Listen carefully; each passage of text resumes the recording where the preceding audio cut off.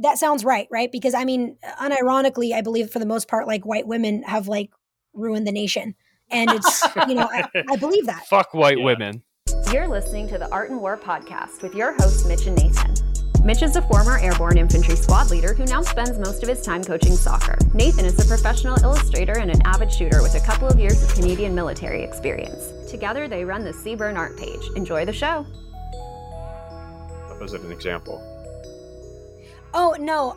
So fun fact, actually, let me get shifted here.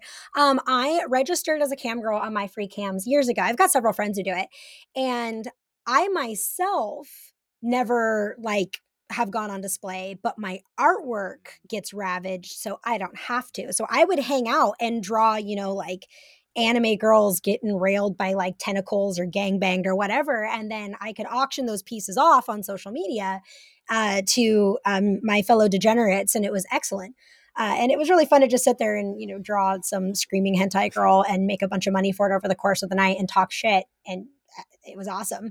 And when you're registered as a cam girl through my free cams actually puts on a ton of events like all over the place. So I would get into AVN for free and spend like a whole week as one of the girls, like being able to go to penthouse suites and have free dinners everywhere and like escorts and like girls only environments if I felt like it. And then they also put on events like all over the nation they host suicide girls and other kinds of like shows and whatnot. So it just kind of gave me free access to this really fun world.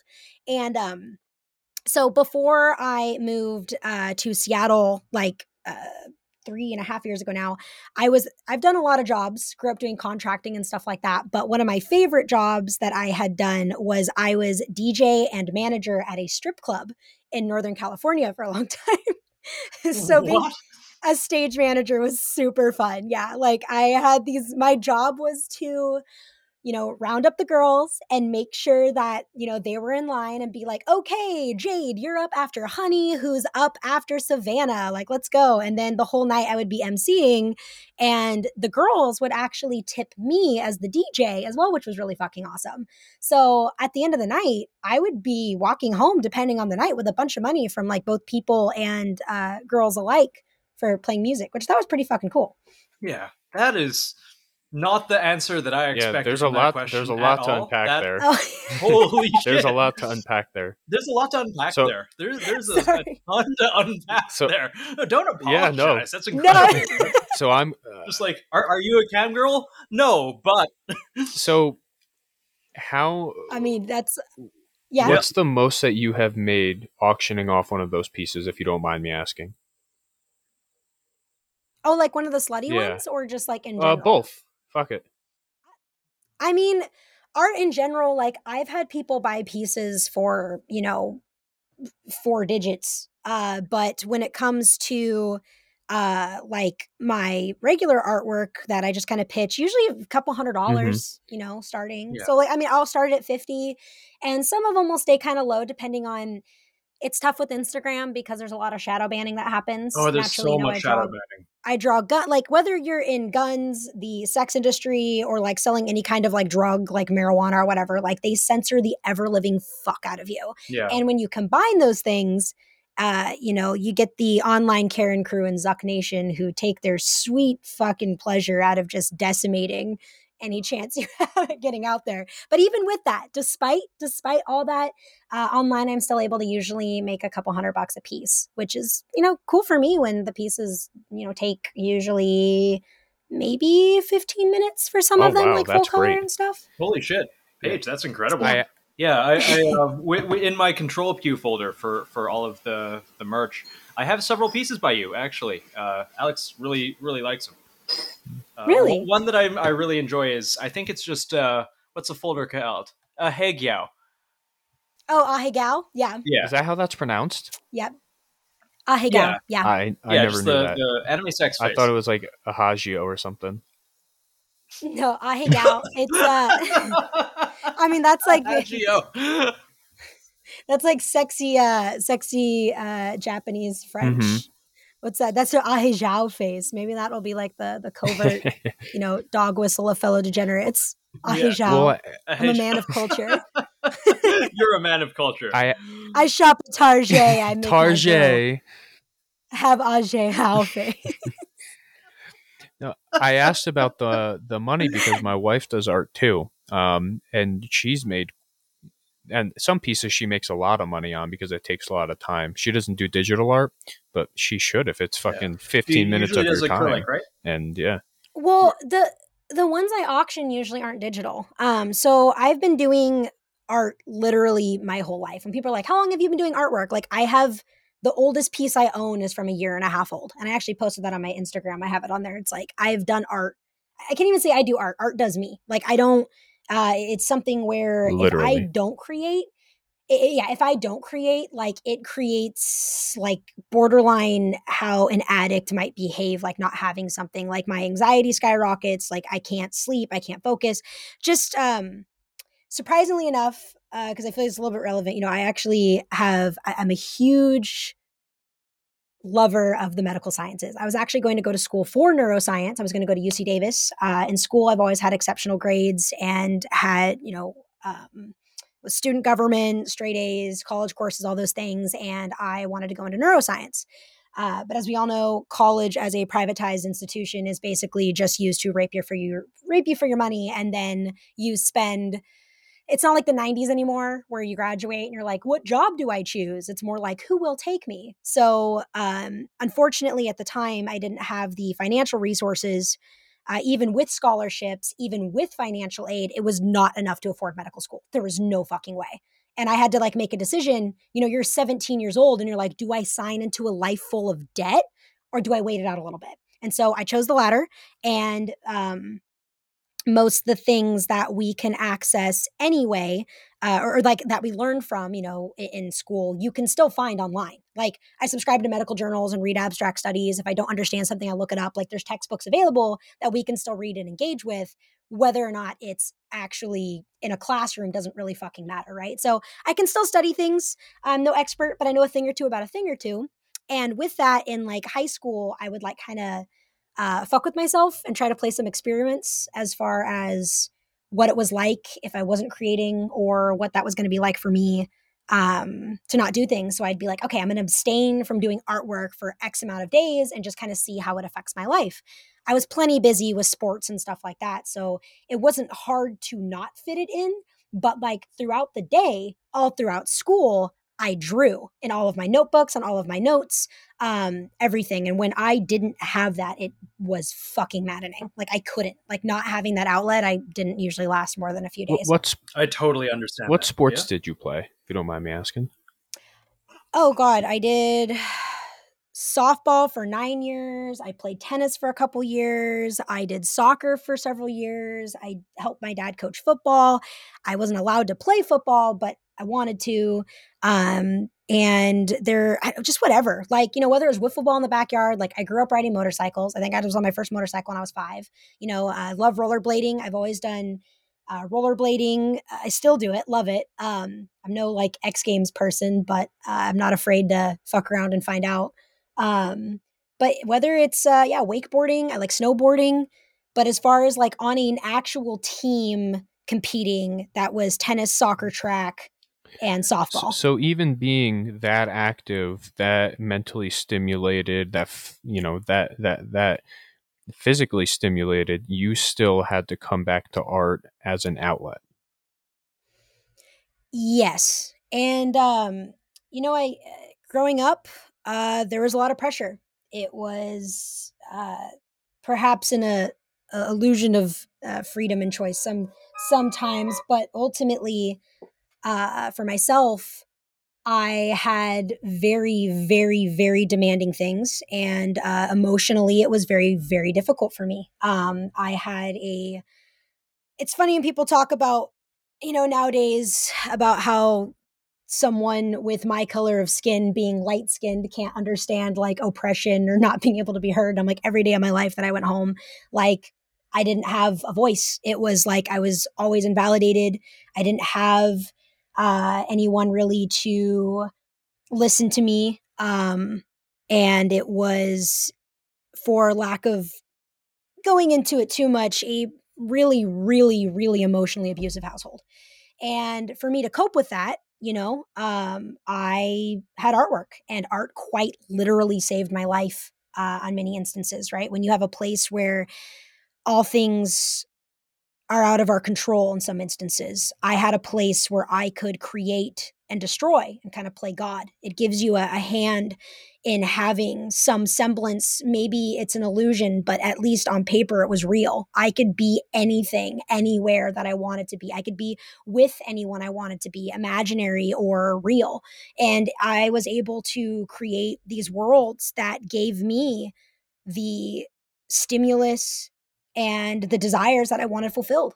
And that was invaluable to me. So much so that actually when I moved out when I was 17, and have been on my own since in that way. And when I moved out, I found myself being in a position where I actually didn't have that negative stimulus anymore. And when I didn't have that stimulus, all of a sudden, I was making up situations for myself in which I wanted that drama, that frustration, or that negativity because I didn't know how to create without it. And actually, that time in my life was probably the greatest lapse of creative flow I've ever had in my life to date. Was in that year after moving out and not having that constant negative pressure, having to realize that I was creating it for myself to just create that emotional stimulus. And it was pretty crazy. So I had to effectively reinvent my artwork at that point. And it changed a lot of things, both in myself and in my work. Yeah. So with your... That's interesting. Yeah. So with your art, though, so obviously right now it's everything that's public, at least for the most part, is lewd pictures, the anime stuff. Did you do that years ago, like in high school? Did you start doing that afterwards when you moved out? In that lapse you were talking about where you kind of had to reinvent everything? Or was that just something that's always been around? So I think I was doing commissions by the time I was about 11. I've been doing galleries since my early teens, around the same age. I've been doing live art performances since I was about 12 in junior high. So for me, art was always a public display. Like as a person, it's funny how like things have evened out now. I'd like to think that I've, matured since the 4th grade or whatever. But as a kid, I was such a fucking spaz. And it was because, I would be frustrated at home, and then I'd be able to be free if you were, at school or other places or amongst my peers. And it was pretty wild. And for me, I was never afraid of putting my art on display because even if kids didn't like me, even if my peers didn't like my mortal form or who I was outwardly, they wanted and desired my regurgitation of my perception of the world. They wanted the deepest part of who I was. So I didn't even care if they liked Paige, so long as they liked what I was creating, because that's who I am. So I always had that level of self-actualization that gave me a perspective that I learned later that not many people tend to get at that age. And having approval is what so many people aim for. I've never felt, even where I grew up, where I felt like a lot of things, wasn't enough, like grade wise or whatever. I never felt like I wasn't approved of because I did have approval in my life of the things that I did, and I nurtured those things. And that enabled me to keep creating and not be afraid of it. I wasn't afraid of criticism. I was fine with being disliked because for the most part, people didn't dislike my artwork. Well, and with that art that you do, especially, it's a very niche group, and it's also shamed. I don't know if shame's a word. It's made fun of more, I think. It's, I think, become more common that people can actually come out and be like, oh, I like anime. I like anime titties. Like it's cool. Oh, yeah, that kind of art, yes. But it's something that has been and continues to be looked down on if you kind of like you kind of get made fun of. You're like, oh, why do you like that girl getting fucked by 8 different tentacles? What's going on there? But we don't kink shame here over at Seaburn Art. But I'm just curious, when did that start? I mean, you kink shame. I don't kink shame at all. I got nothing. You kink shame all the time. Who? Oh, I don't kink shame you. I just tell you to stop being horny all the time. Bonk, you go to horny all jail. the time, consistently with Nathan. All the time. I just want to play tennis, Mitch. Nathan, you have to know that situation. Can we talk about that situation? No, absolutely not. Absolutely not. Not on the podcast. I'm gonna give rough context for you, Paige, and I want your opinion on this. Okay. All right? Okay. Give it to me. Girl reaches out to Nathan and says, "Hey, I want to go play midnight tennis with you." From there, she's not kidding. They play midnight tennis, and then it turns into, "Hey, I want to go lay down on a mattress somewhere." Okay. I mean, that lacks crucial context. It doesn't. Mitch, I just want friends to play tennis with. Nobody's texting you at midnight to play tennis if they aren't trying to be around inside or near you. If they are trying to get some dick. Is that what you're saying? Here's the thing. Mitch, ultimately, we're adults. It's what it is. There's nothing wrong with it. Nothing it's just has to be wrong with it. I just want to play tennis at midnight. When it comes to things at midnight, all right, let me give you a quick thing. I was in Texas with Lando after his mother passed away. And the thing about Texas is this. They have more tigers than anywhere in the fucking world, right? Because it's an ideal climate and you're legally allowed to have them. So Texas is effectively fucking keeping tigers they alive. Have fucking tigers in Texas? Because tigers. So Mitch, yes. Wait, like fucking, it's like tigers, like tigers from the jungle. Yes. Texas has one of the world's largest tiger populations. What in the fuck is going on? Yes. Okay. So this has been a thing for a long time. So that being said, I'm in Texas and I desperately want to see a fucking tiger. I've been thwarted many times from actually having one-on-one interaction with tiger. It's been in my grasp, literally, and taken away from me so many times. It's tragic. That being said, I decide I'm going to make a post on Texas Craigslist. And Lando's like, yeah, good fucking luck. It's Texas on Craigslist. And I'm like, I'm an ass. So I was like posting at midnight because we're laying in bed. And I post about being like, hey, look, I'm like, here are these stats that I'm familiar with about Texas and their tiger population.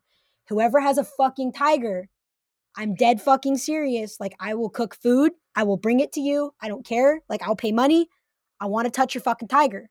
And I got the type of response you would expect from making a midnight tiger post. So like with your midnight tennis, there's an expectation, even very clearly laying out that all I wanted was to have my fucking tiger experience. I instead got met with midnight tiger expectations. Thank you. It's just the midnight expectations. Thank you. That's what I'm saying, Nathan. And then he texts me. Mitch, he's like, I feel like that's more a problem with culture and people than it is with me wanting to play tennis. He just texts me. He's like, I just want to play tennis. And I'm like, Nathan, it's more than tennis. I don't even like tennis. It's more than something tennis. To do. Anyways, go ahead. That's beautiful. That's beautiful. I think that's great. Do it anyway. Fuck it. Fuck them. You know what? Yes, I'm going to assume the most of someone until they pull my pants down without my permission. But regardless. So back to that though, we don't king shame here. You know, you're into what you're into. But when did that style of art start with you? Maybe not public, but when did you start to draw that stuff? I mean, oh God. Porn shit. I think I was drawing porn shit by the time I was like 12. I'm just like, this is crazy. I can do whatever I want. It's fucking artwork. Like whatever. Is it because were you exposed to porn? I mean, I was probably exposed to porn when I was 12 too. I think that's probably around the time. No, I mean, come on, you're kids. People see fucking Playboy magazines, shit like that happens. Like anyone in this day and age, like who thinks that. Yeah. Yes, it's like sex is just so readily available. And that was something is like sex has never been an uncomfortable subject for me. Like I wasn't someone who was ever promiscuous. I wasn't somebody who ever felt the need to like hide from those things. Like something I feel like, you know, my parents did right is like anytime I had a question, it was answered. It wasn't like, where do babies come from? Oh, there's a stork and whatever. My parents were like, there's a penis and a vagina. You know your parts, you know your brother's parts. There's a sperm and an egg. That egg is fertilized, like how chickens are made. And I'm like, oh, okay. And so like 6-year-old Paige is having to explain to people where babies actually come from because the kids my age didn't know, right? Oh, so shit. I always had a very like, I feel biological, like textbook approach to those things that was given to me, which was appreciative. And then like in my family, you know, my grandma and grandpa, I'm the oldest of like, I don't know, 30 some odd fucking cousins. Like I am That's how it was. My grandma and grandpa got married really young, like 15 and 17. My grandma had my dad by 18, and my dad was the first one born, and then they had me fairly young. And so my grandma was basically the age of a parent when I was born, right? So I was very close to my grandparents. And my grandma was kind of a child of the 60s a little bit, coming out of, Southern California and stuff. And it's funny because they were just always really open people. Like my grandma was just like, she'd tell her kids, my uncles were basically like my big brothers. She'd be like, you guys practice on yourself before you practice on someone else. Like, wash your dick, masturbate before you make decisions. And I'm like, Grandma, you're so smart. Like, I don't know how many kids in high school end up telling I'm like, hey, you need to rub one out before you make any choices. Jesus Christ. Like, that's just good advice. And for that, I think because I didn't have, like, any questions I had, I could have answered, right? And it was answered in a respectful way. And there wasn't any weird, like, taboo around it. So I didn't feel the need to lash out and experiment or something like that. Instead, for me, it was just like, oh, these are these things. And I understand that right now, I don't find these things desirable, or I don't want to give myself to somebody in that way. So I didn't until I was like 18. So ultimately, having that, just as far as like how the porn thing goes, it wasn't like I was some like porn obsessed like kid or like abused or something. It was more like, it exists. To be fair, I was 12 when I experienced 4chan, and I God. basically was raised on 4chan through like high school. And it's that funny explains so much.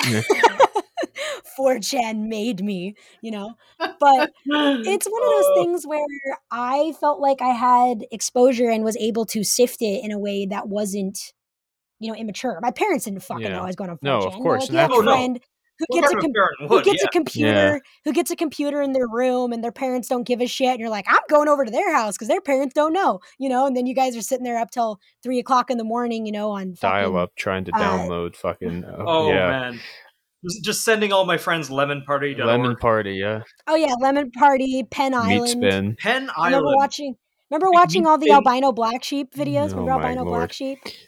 And like Foamy the Squirrel. The days of Foamy like the Squirrel. That is a dated reference. Yeah, the first time I saw titties, I threw up. I was like 11 or 12 years old. And I grew up playing this. It was a website. It's been taken down now. It was called Addicting Games. I remember Addicting Games. I played the shit out of that. Games. Well, if you scrolled all the way down to the bottom of the page on the bottom right corner, they had the flash porn games. No, it wasn't the flash porn. It was called Addicting Videos. Oh. So I clicked on Addicting Videos, and like 11, 12-year-old me, I'm like, oh, what's the most popular video? And I'm like, oh, it's this girl dancing. And all of a sudden she lifted her shirt up and it was like a titty drop. And I remember I threw up. Not because I was like grossed out. I just was like, so just like what I thought like everything that I was seeing, like, because my dad's a huge conservative, was on his computer. I'm like, I need to burn the fucking computer. It's like, I'm going to like hell. It was so I was God. raised very religious too. Like I was an altar boy. I went to Sunday school. I was a VBS instructor, and I saw it, and I'm like, oh my fucking God, I need to burn. That's some deep shame right there. Yeah. And I threw up. That's the first so time I saw fucking titties. funny. The next day, though, I went back. Yes, you I went did. back.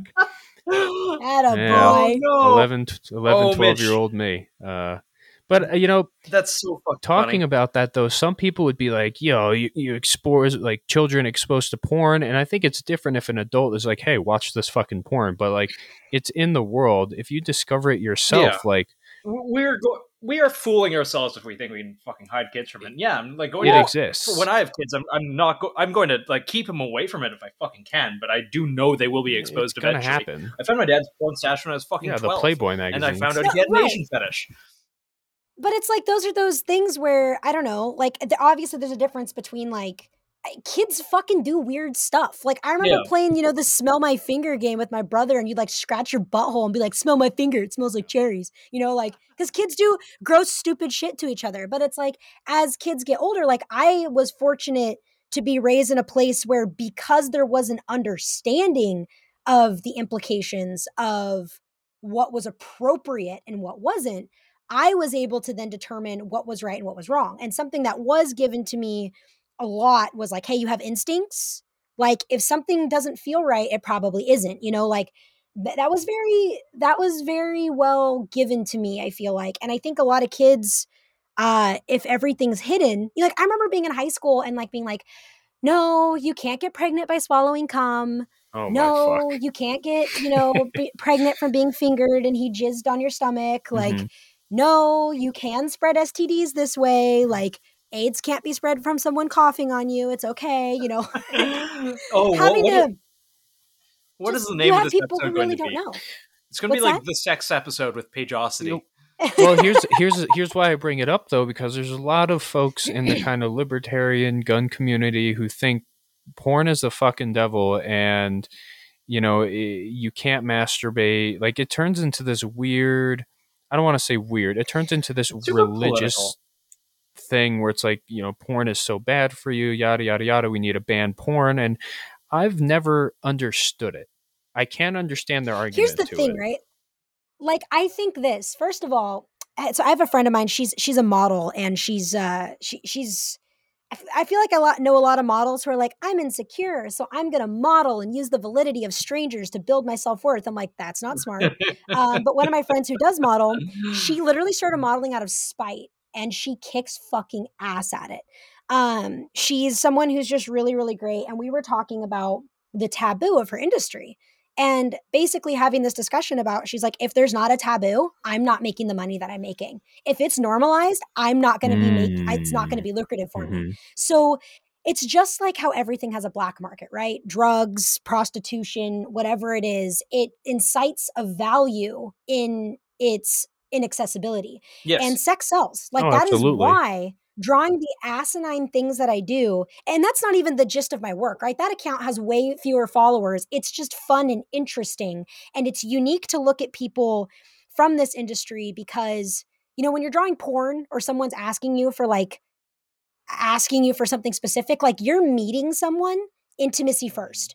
They're coming to you in what usually is the order of you meet, you date, you converse, you have an intimate relationship, and then maybe find those things out about somebody. All of that's kiboshed, and you're meeting them intimacy first. And that's kind of fucking cool. And I think with pornography, as with all things, everything in moderation, including moderation. People now, in a world of so much fucking dopamine, would rather masturbate to anime girls than work out. That's a problem. That is a problem. That's a huge problem. Yeah. You have guys who are sitting there and complaining about, like, oh, I can't, the fucking download speed on this is slow. And I'm like, men used to hunt. Like, and here you are now. Mammoths. Right. So it's like there's something there. And like, that's why, even naturally drawing artwork too in the gun industry, you get in all things, there's little groups and little cliques and whatever. But it's like so many of those same fucking guys who'd be posting shit about cam girls are subscribing to the shit that I draw. So I'm like, it's like a lot of people have this false veneer, right? It's the pedophile who works at the local schools and donates a bunch of money to the park and is at all the community events, right? And then when he gets busted, everyone's like, oh my God, I had no idea. It's the priest who has been hurting young men, but shouts evangelical things about forgiveness and like wholesomeness, and not to, I believe that there's a lot of really positive things in religion. So I don't want you to think that I'm like shitting on that, because I think that spirituality is good for people, but in every single category that humans can place them in, there's going to be people who exploit that to give themselves a platform. That's virtue signaling, right? It's the people who scream how racist people are, and they're like, you're so racist, you're so racist. And I'm like, you literally just told me that you don't think black people know how to get ID or use the internet. Like, what? So you have like that's that compensation. I think we see that in the pornography as well, right? The people who are most likely oftentimes to be against it are going to be the ones who might have either deep shame connected to it in some way, like they can't do it so no one else should because they got in trouble for it or something, or they often feel that it's something that they do connect with, and they don't want anyone to ever suspect that they might be into, some titty slapping bondage on the side or dressing like a girl when no one's looking. Like, that's real shit. Like, in my little veins of obsessive studies, my first big my first big obsession was jellyfish because I love jellyfish. Another thing I went into in my adult years was the psychology of fetishes and where they come from. And I thought it was so interesting. Like, you can read books about things and some social justice warrior blog about like the acceptance of bondage and like sexual liberation, but like it goes so much deeper than that. Like reading actual abstract studies and like controlled peer studies of groups of men or women who are anonymous and the things that they come up with. And then you find out that the two most common heterosexual male fetishes are pegging and cross-dressing. And this is super, super connected with the fact that in a society now that only elevates women and minorities and whatever, men are still the highest suicide rate, the highest working death rate. They are expected to be these stoic, strong models of society, yet also aren't allowed to be overly emotional or fucking sensitive. You better be super courteous and chivalrous, but not too much, lest you be oppressing women, right? Men are so pigeonholed in this box. Like no one's cheering for fucking dad bod heroes. Everyone is able to make fun of Thor when he's in a fat suit in the Marvel movie. But if they had done that to fucking Captain Marvel or like Black Widow, people would have lost their goddamn minds. Like men, especially by society, because of our genetic predisposition for literal millennia of evolution to build these things. Like, yeah, it might just be a societal construct, but the societal construct isn't something you just flip some light switches and fucking change. This is based off of like, epigenetics, right? These studies of outward factors literally affecting our DNA. One of my neighbors actually studied epigenetics for years, and I learned some really cool shit from him about that too, being like outward things affect us. And like in that world, just again, when you talk about people being super anti-pornography or these things like that, maybe some of them really just hate it and think it's gross, or they have an aversion to what some narratives use, I feel, pornography to groom people or to make something more acceptable that isn't appropriate, like fucking minors Right. and things like that, right? I can see how that's tied to it. But I don't know. I don't think there's anything wrong with porn. I think there's something in general wrong with how people process most things, that if they're not, again, everything in moderation, right? Yeah. So there's groups I of think people that's the big thing. And anything is addictive. If like video games are addictive, porn especially can be addictive. Anything can be addictive in the wrong doses, and self-moderation is a really important thing. So to the point you just made though about, men being expected to, be this macho man, chivalrous, person, in a way, I guess I can see where people can associate that wrongdoing or that wrong mindset with porn, because most men in porn are fucking hung, ripped, huge, good-looking dudes. I mean, but it's the same thing with women too, and it kind of creates this expectation of both parties. And I'm not saying porn is wrong. I mean, I watch porn and I'm married, but I can see now that I've thought about it, and to the point that you made, I guess I can see their point with that. And I can also, obviously, the grooming and the child trafficking or just human trafficking in general, that's all terrible. I don't think that should be a reason to cancel Pornhub or whatever, No. And I think that there's a lot of parallels to even the gun industry as there is to pornography, as there is to drugs, right? Which is, it's amazing that people, ignorance really is the seed of hatred and misunderstanding in all things. And it's just like how in the porn world, we want to, or like, I really truly believe that prostitution should be legalized. Absolutely. Like I Is it grew not up in legalized in the States? No. No. It's So it is in there's only a few Vegas, states right? that it is. Yeah, But that's Nevada, that's silly. I It's don't a even know victimless if crime. all of Nevada well, supports people it. speak of self-ownership all the time, and then you bring up prostitution, and then they're like, "No, that's for degenerates. People shouldn't be able to sell their own bodies." But it's What's crazy to me? I remember like my favorite argument to the importance of like prostitution is there are women out there who work specifically with like handicapped men who've been maybe women too somewhere, but there's men who've had fucking half their face burned off and a woman isn't going to look at them. There are men who have crazy fucking rare skin diseases where they don't have, pores that enable them to sweat. So they're just flaky and have to deal with crazy physical pain outwardly with stuff. And like those people have a right to experience pleasure and embrace from another person. And intimacy. And I think that when it comes to like even drugs, right? Growing up in Humboldt County, which is one of the weed capitals of the fucking world, right? When you hell yeah. When you shine a light, you're able to cast darker shadows. You can see where those veins are. In Humboldt County, there's a documentary they made about our area called Murder Mountain on Netflix, actually. And it's actually much worse than that.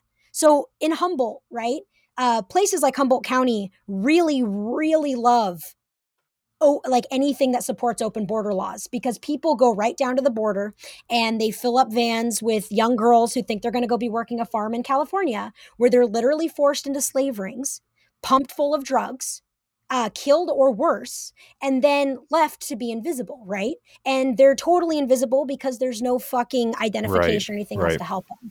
And that vein in and of itself, the flow of people coming in, invisible people, is helpful to these industries that exploit others. By making things legal, it hasn't fixed everything, but there are definitely now places where they've been getting pushed out because it's not as lucrative. They have to go somewhere else. And I think in prostitution specifically, people have to hide that. Women get approached by pimps and manipulated after spending a life themselves being perhaps abused or even just making choices to be there. And if they don't have the control over their own body or the power to have that control, somebody else will take it. And then you create a black market. And that black market makes it way easier for women, children, anything else to be exposed to that darker side of things, to be actually kidnapped and exploited and not be able to be pulled out of those things. So it's like if women file a fucking 1099 and they're like, I hump who I want, I'm like, power to you. Same with guns, right? I feel like all things with like education, like when it comes to drugs, like fuck it. Educate people on what drugs do. Educate people on what sex does. Educate people how to drive a fucking car, which vehicles kill more goddamn people than just about anything else as far as like what we can do as humans to put ourselves in a risky situation. And like educate people on firearms in the same way. You have people who fear something or think it's dangerous, and then all of a sudden that ignorance breeds misunderstanding and an aversion to it. I've had friends who are really terrified of weapons, and I'm like, all the more reason for you to understand how to disarm it and make it safe. So I'm like, okay, you are so afraid of guns. I'm like, so let's say you come across one. Wouldn't you want to know how to neutralize it? Yeah. Let me show you how to do that. Let me put this in your hand and show you how to make it not quote unquote dangerous at that point. And that in and of itself has helped me bring people into shooting that you'd never expect, when they understand, like you can make one of the states was doing buybacks, and I saw going around online, this guy had made the 1776 blaster, and it was like out of plywood and galvanized pipe, and they had to buy it back because it functioned. I remember that. Yeah, $200 for it or something. Yeah, it was epic. And he was making them for, sub that. And he's like, I'm going to go cash in on some coin. I'm like, this is people don't understand. Like you try to classify something and you can't. Like educate people to the best of our ability and let them fucking make those decisions. I think we'd have a lot better place. But the thing about black markets, as most of us know about like, the CIA and stuff back in the 80s, you have these people who profit on the black market. Pockets are padded every single time somebody out there is making an exchange that's illegal because it's lucrative. And when things are lucrative and they go all the way up to the top, then the people with more power are able to continually make more money.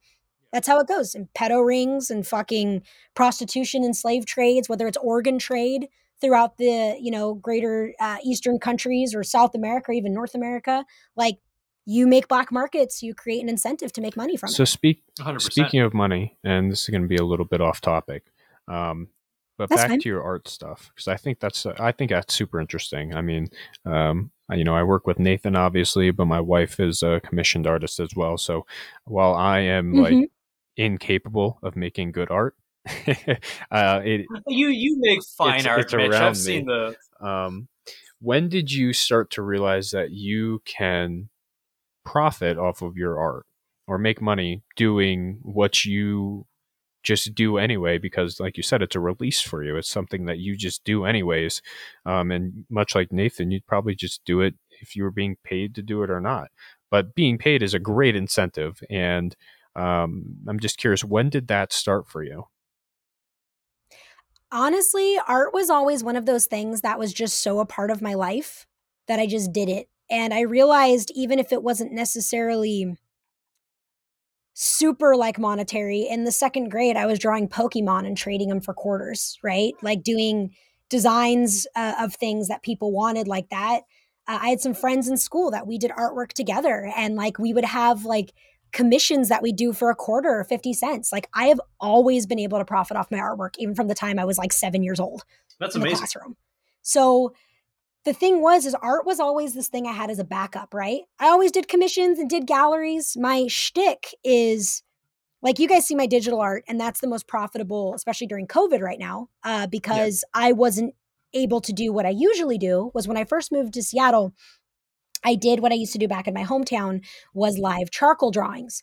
I now do these live charcoal drawings on stream, but what I would do is go out to the pier and set up this little table and my sketchbooks, and I'm actually fully ambidextrous. So I draw and paint with both hands, and I can draw different pictures simultaneously with both hands. So I would use both hands to make pictures very, very quickly. So my charcoals, I'd go out there and I could make a piece in 3 to 5 minutes. In a few hours, I would make sometimes over 100 pieces in between conversation. And I always made my art free with gratuity. And free with gratuity was great because I got away from having any weird resellers license stuff. I was always, dressed nicely out there with my dog, playing like good music, or I'd have like musicians I'd connect with to come play with me. And people were really fucking generous. Sometimes like I'd get $5 for a picture. Sometimes I'd get $105 for a picture. Holy shit. But I would literally just stand out there and throw my pieces all over the place, and people would record me and come up and take pieces. And That's I could awesome. make my rent in a weekend. That's awesome. There's a.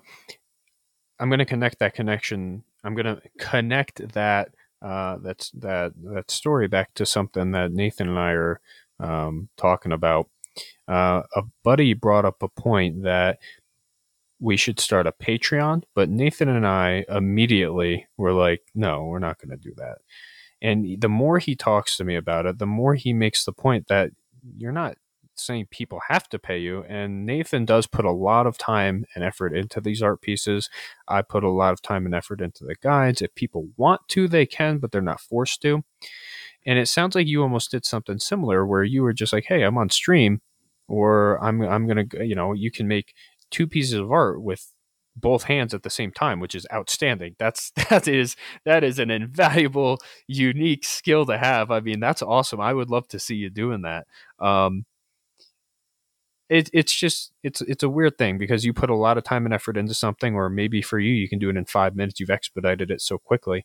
But it is something that the more I hear people that do it, the more I'm like, I'm still not completely okay with it. And I'm sure Nathan still hasn't changed his mind about it either. I feel weird about it, and it's kind of strange to talk about this, in a podcast. I don't know. I do know that I sabotage myself when it comes to money all the time. So that's something we both do.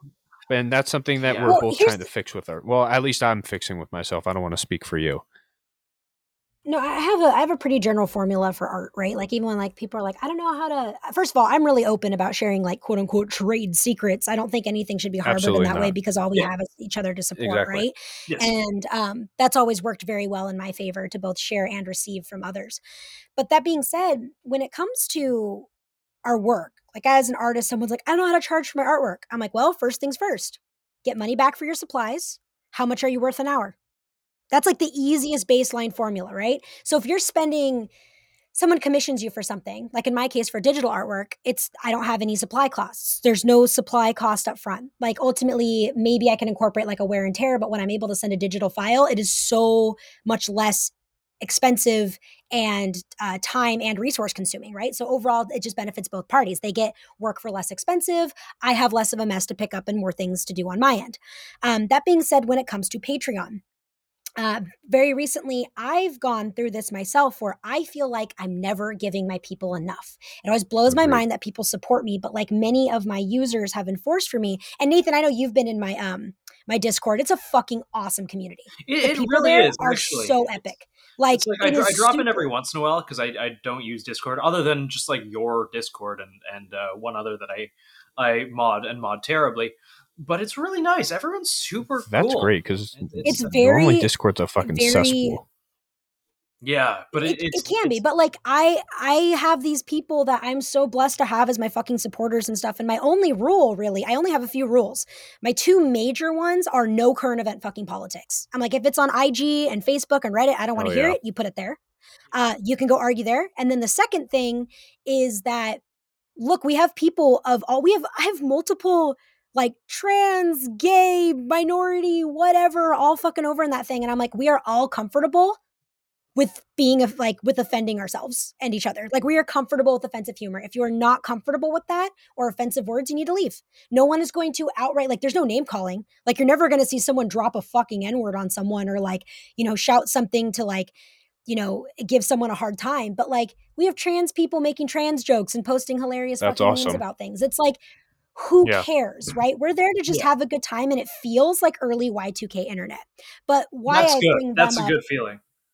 Why I bring up them in this instance is because a few of my people, I have some really like just OG fucking supporters, and they're just like, hey, look, Paige, we're here because we just want to support you and we have the means to do so. You don't have to give us more because we already know what we're paying for. We already know what we're here for. Like if you go to the store with fucking $10 to buy your goddamn groceries or an item, you go to buy that item for that amount and you know what you're getting, right? So you already have an expectation of what's there. I'm not making false promises. They can see what's there. So if you guys are providing it and you're just posting a blog and you're like, hey, we update it sometimes once a week. Like I have people who are subscribed to my top tier of Patreon. I only have 3 tiers. I have my moral support, which is $1. I have my art bro, which is $10, and they get a print each month. And then my legit fans, which get a print and a sticker each month for $20. I have multiple people who subscribe to my $20 plan and opt out of rewards. They don't want rewards. They just want to support me. And I'm like, holy shit. Yeah, that's awesome. So you just got to open the platform and realize that if people are giving you money, it's not because you're asking. You're just out there to be like, nothing's free. Our time is the one finite resource none of us can get back. The only fucking guarantee we ever have when we're born is that we will die. That's it. We're not guaranteed disease. We're not guaranteed famine. We're not even guaranteed fucking opportunity. We are guaranteed death. That is it. And with that, we can always make more money. We can't make more minutes, but our minutes have to be worth something because in a modern society, it takes money to survive. Well, the thing about what we do, just doomer Page moment. But the thing that we do though, like I feel like I always have to make a better guide, and I feel like especially lately, Nathan, whenever we are kind of like talking about ideas, I feel like Nathan is in the same sense that I am, where we always have to provide something better.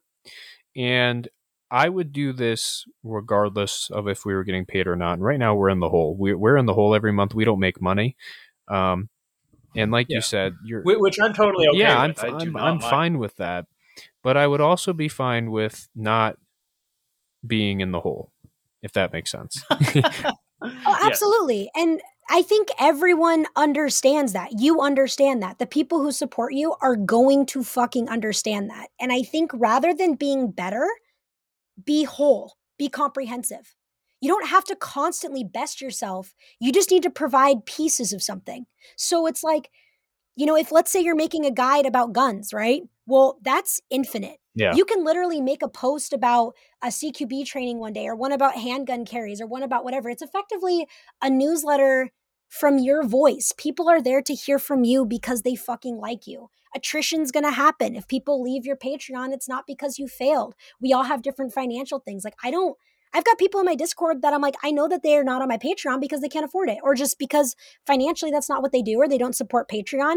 That's fucking fine. They're in there building my community and doing positive things. Like that's invaluable. Right. It all has value. And if people can assign a slightly like larger monetary value or asset to that, then great. Those who are able to do, and they do so willingly. You are not and will not and cannot force people to spend money on you. Like, you can't force people to buy things from you. That is 100% a choice, and they have a choice. So I think as people, we sometimes get, not that we're not capable of affecting others, but it's important to realize that like, it'd be arrogant to think that you, by posting something, that people would somehow be forced and obligated to help you. No one has any fucking obligation to you. It's desire, and appreciate that desire. Damn. That's a very, very, very. See, and that's the thing, though. I think you may have brought me around on this idea a little. I was very hesitant towards. I still am, and it's not. It's weird because right now we have an LLC, and it's a terrible business model because we are paying money and an extreme amount of time into this, which is why we kind of took this week to not post, to kind of give you a break, Nathan, from working on this page because you're doing work for everybody else, and to give me a break because I'm going to fucking Florida. Suck it, nerds. But we do provide something, and I think that's something that we are aware of. We try and make digestible. We try to take easy or difficult to swallow content and make it very digestible, and I think we do a good job at that. The combination of Nathan's art and my sense of humor, and Nathan's fucking throwbacks to all different types of different Halo games and all his little Easter eggs he puts in the art. Like, we make it very digestible. I'm just a fucking nerd, man. Yeah, but it's great for people, and I recognize that people really enjoy it. It would be nice to not be paying money into it every month. And I think we're getting... Yeah, honestly, you are right. It does add up. It adds up over time, especially when you're trying to move to America. The service we're using right now is... Yeah. Well, you got to think too, right? Like, you guys have... Like, you wouldn't make it if you didn't think it was fucking worth something. Oh, like, 100%. Yes, the inherent value of the novel. And we wouldn't put anything behind a paywall either. It would still just all be there, whether you paid or not. Right. And I think that the fact that you have inherent value in what you do, other people do value that. And like I said, everyone understands what it means to exist as a human in 2021. Like, we have, at least, you know, in this side of the world, like, you don't pay for gas with fucking exposure. You don't pay for food with fucking exposure. Like, you don't pay for a house with knowledge. It takes... Like, have you seen the price currency. of 556? It's horrible. Ugh. Actually, it's getting better now, but it's horrible. So, actually, with that being 50 said, cents around at my local LGS, so that's nice. And I encourage you. I don't know how much will get, chopped out of the cast or anything, but it's like, for anyone like who is listening, who's like, oh, should I do this thing? Yes. No one's obligated or responsible to support you, but those who do will. Think about the people you would support. Think about the people that you provide platforms to. Like, even me now. Like, I'm honored to be here and like talking with you guys. Like, holy shit, someone wants to listen to me talk. Like, every time I'm on stream and I'm like listening to my own voice sometimes, I'm like, oh God, like, I hate hearing myself.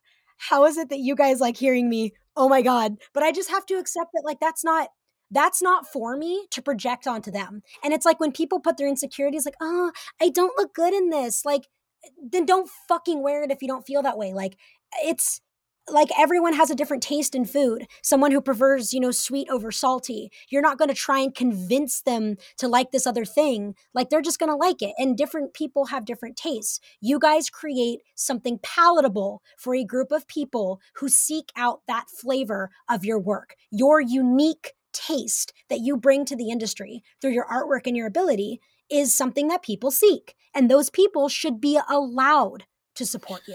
It would probably make them feel good to do that. See, I asked you because just in the short time that I have talking to you, I know Nathan and you have communicated before. This is, for everybody listening, this is the first time me and Paige have interacted. We play. Yeah. I asked you because just I was right about to off say the we play bat, tennis, but I realized that that's a bad joke. You are very fucking straightforward, and I know whatever. I know that when I was going to ask you, it was either going to be fuck no, that's fucking stupid. Here's why, or it would have been like fuck yeah, do it. So I'm always interested to hear people's opinions who aren't going to fucking bullshit us, because there's a lot of people that will reach out and they'll have an offer for something or they'll suggest something, and it's appreciated, but it's very I'm not sure the right word for it.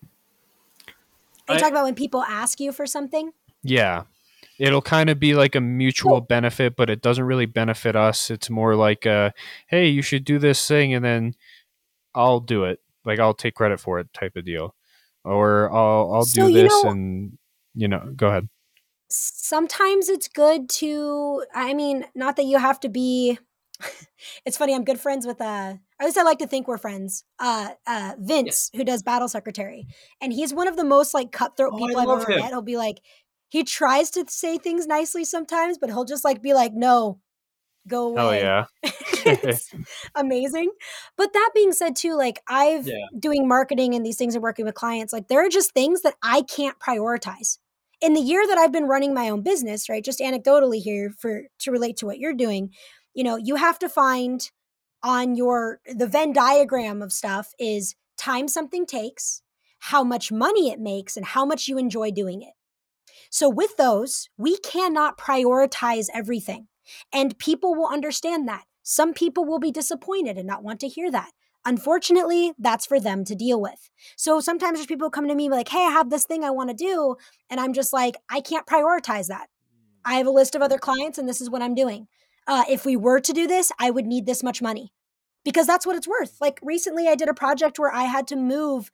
It was a rush project and I had to charge them an asinine amount of money because I had to move like the other several people in line down. And I went and I was like, I'm going to communicate with my clients and I will take the time to talk to them and let them know about this deadline.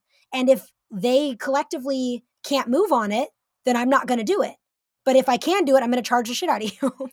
And I did. And it was one of those things where everyone was okay with it. Like there was transparency. And even, I think it's important to realize that even if you do everything right, some things will still just go wrong. But that's not the majority. And it sucks when it happens, but it's like, don't get hung up on it. I know it's easier to say, like, that's so much easier said than done. Like, oh, well, just don't worry about it. Like, no one just doesn't worry about things. Like, of course we have feelings and obligations, but ultimately you have to weigh things not by, is this right? Or is this wrong? Or is this good? Or is this bad? In business, as well as our personal lives, is this healthy for me, for this relationship? Whatever it is, whether it's putting food in your body, whether it's making a business exchange, whether it's some decision that you're making in your life, is this healthy for me? If the answer is yes, proceed. If the answer is no, evaluate. Nathan, right? you don't have a fucking choice. You're making art for me. I realize that. You don't feed me if I don't, and you don't get a choice in this. Yes, but it's I'm chained to a radiator alcohol, right now. Right? What was that? Chained to a radiator. I'm chained to a radiator right now. He's my art gimp, actually. My legs, yes. So it puts the art on the. Yeah. It's like with alcohol, right? Like, yeah. If you're gonna drink tequila, you're going to be like, this I know isn't good for me, but I'm going to drink and have this night. Well, no one feels bad for anyone with a fucking hangover. You're not a victim, right? So in all things, like with work and everything else, if you've made the decision, I'm biting off more than I can chew, but I'm going to take this anyway, even though I feel it in my gut. At that point, you're not the fucking victim. You did it to yourself. And like, karma is not some divine punishment. It's a divine lesson. And in life, you'll keep facing the same lessons over and over because we all have patterns. And if you don't figure it the fuck out, you're going to keep getting hammered by that lesson. So it's like if you keep taking on things from other people and you keep burning yourself out, when are you going to realize, I'm talking to myself here too, to knock it the fuck off. Yeah. And be better. Right. So like I've really struggled with that in the last year and a half because I made Paigeosity official in Washington April of last year. So like as an LLC that time, I'm just a sole proprietor for now. I have no reason to be an LLC. Like I'm not big enough in what I do. So I did that because when I moved to Seattle, you know, I didn't know anybody. I got a job working in the fitness industry, and was at kind of a bougie gym where I knew I'd make connections, but I was like, I'm broke and single, may as well fucking Oh, work. yeah. So I did. And I was at a place where I knew I'd meet a lot of people. I had free workouts all of the time. So it was great for my health. And I actually really enjoyed that job. But when COVID hit, I didn't have it anymore. And it sucked because at the time, I had actually taken a hiatus from them for about 8 weeks to do a big art project. And it worked out because they were doing some transitional stuff. And I was doing working on like some marketing stuff as well for them and helping them open another studio. But there was some transition stuff going on. And I was like, well, hey, why don't I dip out to this project for like 2 months? I can afford it. You know, no problem. I'm doing fine. I was like, and then I'll come back. And they're like, great. Well, it just so happened that in those 8 weeks, right at about the end of those 8 weeks, COVID hit. And when you file for unemployment, they want 8 weeks of employment history. So I got no unemployment. I got no government aid. I had no fucking help. And I was like, you know, at the beginning of this, you're like, okay, what the fuck do we do? Right. And there's all this panic and whatever. And I couldn't draw at the pier anymore. I can't exactly go down to downtown Seattle where thousands of people are walking by every hour and hawk artwork and exchange money. Like that would have been a big no-go. And unfortunately, I had to figure something out. I didn't have any help. It was like, get a job at a fucking grocery store or make it happen. So I'm like, okay, Paigeosity, full send. And with that, I couldn't afford to not take what people were offering me when it came to commissions or money. It actually took me a while. It took me a while to make a Patreon for the same reasons that you guys were like, I don't know, like people going to feel this way. And eventually I was like, no, fuck it. Like I had enough people be like, please have a Patreon so I can support you. Well, yeah. And go ahead. No, you're good. So enough just about us trying to have conversations that Nathan and I should probably just have off the podcast. But fuck it, we're very transparent. We're super transparent over here. You can edit it out, chop them. No, transparent. Keep it in. Fuck it. We're gonna be we're transparent here. When did you transparent here? Yeah. When did you start moving towards social media with your art? So actually when I moved to Seattle, so where I came from in a small town, like I had an Instagram and maybe had like sans 500 followers. And in the last like 3 years, I'm now at like 8,000. Still haven't got that magic 10K number. But through being shadow banned and like shit on a lot through the algorithm, I feel like I'm doing pretty okay. Pretty okay. But yeah, like I've always done like Facebook. I don't have a personal Facebook. I have a business Facebook. I've only ever really had that. That's a good idea. Yeah. I'm not really into it. Like I had Facebook when I was like 18, 19 and like couldn't keep my mouth shut for certain people. Like for example, you'd have the girls, remember the duck face for everything? Everyone had like that pose with their kissy lips and it was like obnoxious. So this started going around on 4chan in high school, but I kept it and always did it to other people. And it was, I would take a hand that was holding a joint and just Photoshop it in front of their mouth and like resend it to them. Or like you'd see a group, like a picture of like a bunch of girls together and one of them would just have like an awful fucking face. And so I'd take that face and I would put it on all of their faces. Oh no. That's amazing. And I used to do the same thing.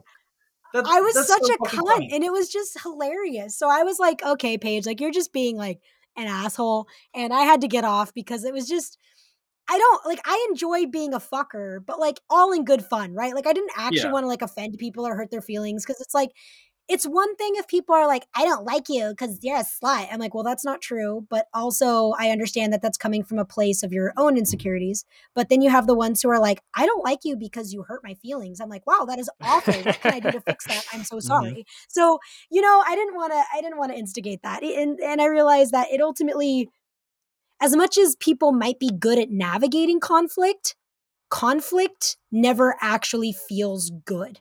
I would argue people are like, oh, there's people who love conflict. I'm like, no one really loves it.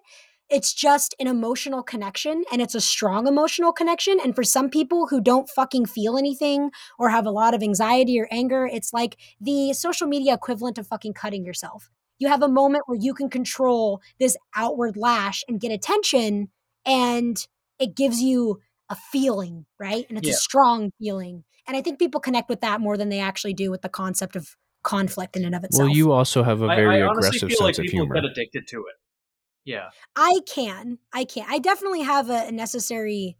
It's not a bad I don't thing. really per se change, but I do think that there are times where it's not appropriate. So there's, there's just, you learn how to filter yourself through years of retail. But I've found that in my life of sales, like, cause I did sales for a lot of times too. Right. And like, I've never had a sales job, not to be like, I'm so good, but it's like, I've never had a sales job that I wasn't ranked top in the nation at, whether it was like selling trees and tickets at Costco when I was 18, or selling cell phones at the wireless kiosk, or selling shoes when I was at Payless at 16. I was always like super high ranked in what I did. And it was because I didn't need to lie. Like, I remember I worked the cell phone kiosk and I had this just garbage can of a manager. He later got fired for like sexual harassment, no surprise. But he ended up like being that person who would just straight fucking lie to people. Like, I remember him holding a flip phone, telling a woman, she's like, can I send pictures to my grandkids? And he's like, oh yeah, of course. And I'm like, hey, Dax, that phone doesn't have a camera on it. There's like a lot to unpack because, well, for starters, there's so fucking much. You're a very aggressive talker, which it's not bad, but it's not bad. It's actually wonderful. Yeah, like I feel like this is the podcast I've had to think the least about, because you can the least about. You just like, we give you a direction, you just fucking go, and it's wonderful. We went from prostitutes. Oh, I'm glad you like it. We went from prostitutes, porn, what you did in college. 12-year-olds, me puking at tits. Beautiful. We've kind of went all over the fucking place, which is whatever, You're just here to have a good time. That's pretty great. I'm not complaining. Lord knows, maybe it's because I spend so much time alone, like doing my artwork. Like, it's funny because a lot of people will think I'm really extroverted, and it's like, this is what happens when, like, I guess a nerd like stat dumps into charisma or something. But it's like, I spent a lot of years arguing and getting pretty good at arguing. So I guess I'm not really afraid to talk, but at times I'm like, well, it might not be received well, Paige. Maybe you should just shut the fuck up. So I've had to learn the hard way a lot how to shut the fuck up in my life. When did you get involved with guns, though? So hard. Oh, guns. So I've never been afraid of guns. Maybe this part would be redacted. I don't know. But my piece of shit ex used to like, mill out ARs with his friend who's a cop, and then they would like sell those because my ex had like a bunch of fat grows and stuff that he did. And that's actually how he made his millions. He ended up opening some dispensary like a couple years before he ended up cheating on me with his secretary, which is actually why I moved to Seattle. So fun fact, I was with someone for 8.5 years, and it was actually the best thing that ever fucking happened to me, because I'd wanted to move my whole life out of my shitty little town, and it was finally the excuse. But I had been kind of into guns back then. I'd always like grew up in a place where if you call the cops, it takes hours to fucking get there. Like, our own house had been broken into because people thought there was a grow there when there wasn't. Like, when I was like at my family's home, like shit like that happened all the fucking time. So, it was important to know how to defend yourself. I was never afraid of guns, grew up on motorcycles or like shooting cans and whatever in the backyard. But it wasn't really until I got up here to Washington and became friends with Roy, and then, Roy, got into shooting. What's that? Roy, the Landalorian. Oh yeah. No, that Roy is the owner of Weapon Outfitters. I am an idiot. I forgot what Lando's Jackson is the Landalorian. That's okay. I just thought his name was. It's funny I just at made this that point up because I've had 4 White Claws. No, that's great. How did the mosquito get in my house? It's funny because there's been a lot of people who thought like Roy and I were married because he'd like post about me, and like Jackson and I are together. We've been together now for a while, but that's how we met through there. But I naturally just kind of got into guns. Like, Roy had some stuff and I'd always wanted to learn. And being from California, it was unfortunate, but I never really got to experience things to the full extent. So now I was in a place surrounded by people who are so fucking smart and know so much. Like Jackson's been to so many classes. He's certified in so many different things, like getting to do one-on-one training with people who are engineers of high-level military optics for, B.E. Myers and shit, hanging out with my dumb ass, teaching me how to shoot because they do like competitive shooting. And I'm like super excited to learn all this stuff. And like, I'm just completely ignorant, and getting the opportunity to have a gun in my hands and learn like beyond just the physics behind it, but the handling behind it. Like I'm super comfortable around them, and it's been really, really fun. I don't pretend to be good. I'm not. I mean, like I aim at a target and I hit. That's all we can hope to do, right? That's kind of 99% of it. So, I mean, not really, but let's pretend. There's a lot of like art and finesse to it, right? Like I've done martial arts now for about 7 years. I'm working towards my black belt, and it's funny how many things translate. Yeah, I'm very passionate about martial arts. I'll actually be hopefully opening a dojo here in the next year with someone else. Holy shit! What will you be teaching? Some really, really epic traditional stuff. Basically, it's called Ichibo Tenchido, but it's a mishmash of hardcore Japanese Shotokan and Okinawan like foundation, and then Chinese martial arts as you progress through the ranks. It's pretty incredible. But yeah, that translates a lot. Just even like finding your breath and finding your movement and working towards things. Like it's funny to me how many people say, "Oh, I can't do art. I don't do art." And I'm like, art is not how well you can replicate perfectly material objects around you into paper. Like art is a practice in which you create something or have a practice that I think builds strong emotional or like inspirational like bonds through things. Like shooting is an art. To pull something out at a high speed and aim with perfect breath and stance, with a fucking Glock to hit it 50 yards or something just every single time. That's incredible. Whether it's martial, whether it's cooking, whether it's dance, whether it's fighting, everything has an art, right? I mean, ask the Japanese. They literally have whole books on the art of organization and literally, archery or flower decorating. Like it doesn't matter, right? You can find an art in anything. And I really, really love that aspect of shooting. I love the aspect of at least everyone that I've surrounded myself with or had the pleasure of being surrounded with in this community has only been super accepting, excited to share their knowledge, excited to learn from each other, and always focused on safety. It amazes me how many people act like they have this depiction of the gun industry of being a bunch of, fat Confederate flag waving, guys yelling racist things with their mustaches. And I'm just like, that's not. Yeah. They can get fucked. No, and that's not what it is. Guns are for fucking everyone. Like I work with this lady. I say work with, she's a friend of mine. Her name is Sharon Hinchcliffe, and she's actually one of the nation's leads or is the nation lead for something called the Pink Pistols, which is the LGBTQ. Yes, the Pink Pistols. She's fucking epic. This woman is like in the pouring fucking rain at the Capitol at 6 a.m. fighting for our rights. And she is like alone worked so hard to bring like suicide prevention and awareness, like rights to people who are minorities or marginalized, like for weapons. Like it's amazing. She does amazing We should try and get her on the podcast. We have these. I'm sure she'd like to. I would totally get her on here. Yeah. She's an epic lady, and she can talk about all kinds of stuff. Real cool gal. That sounds wonderful. Let's do that. Yeah, she's in my Discord. Nathan. So you can just hit her up. Shit. She's in there all the time. If you don't mind, I've had 4 White Claws, so I would appreciate the reminder. But I think it's fantastic. Yeah, I'm sure she'd love to be on. She's fucking awesome. And when it comes to a lot of people like to shoot, but they don't. They'll go out and shoot, and like the literature behind that's important. The activism, like the activism behind that's important. And being with a group of people who every single time we do anything, it's always focused on, around like safety and communication. Like I remember not long ago, I was out with Weapon Outfitters. We're all together and we're in a shooting pit, and there were some other people who came by. and they got their guns or whatever, and we're like, well, hey, we're just about to do a safety brief, like, you're welcome to come through. And keep in mind, these guys have all shot who knows how many thousands, tens of thousands, collectively millions of rounds between them, and we're getting ready to do a safety brief, and these fucking guys are like, oh yeah, no, we're good, we know. We're like, well, you actually can just keep going that's then. dumb fucking arrogance. Like, that's dumb arrogance, right?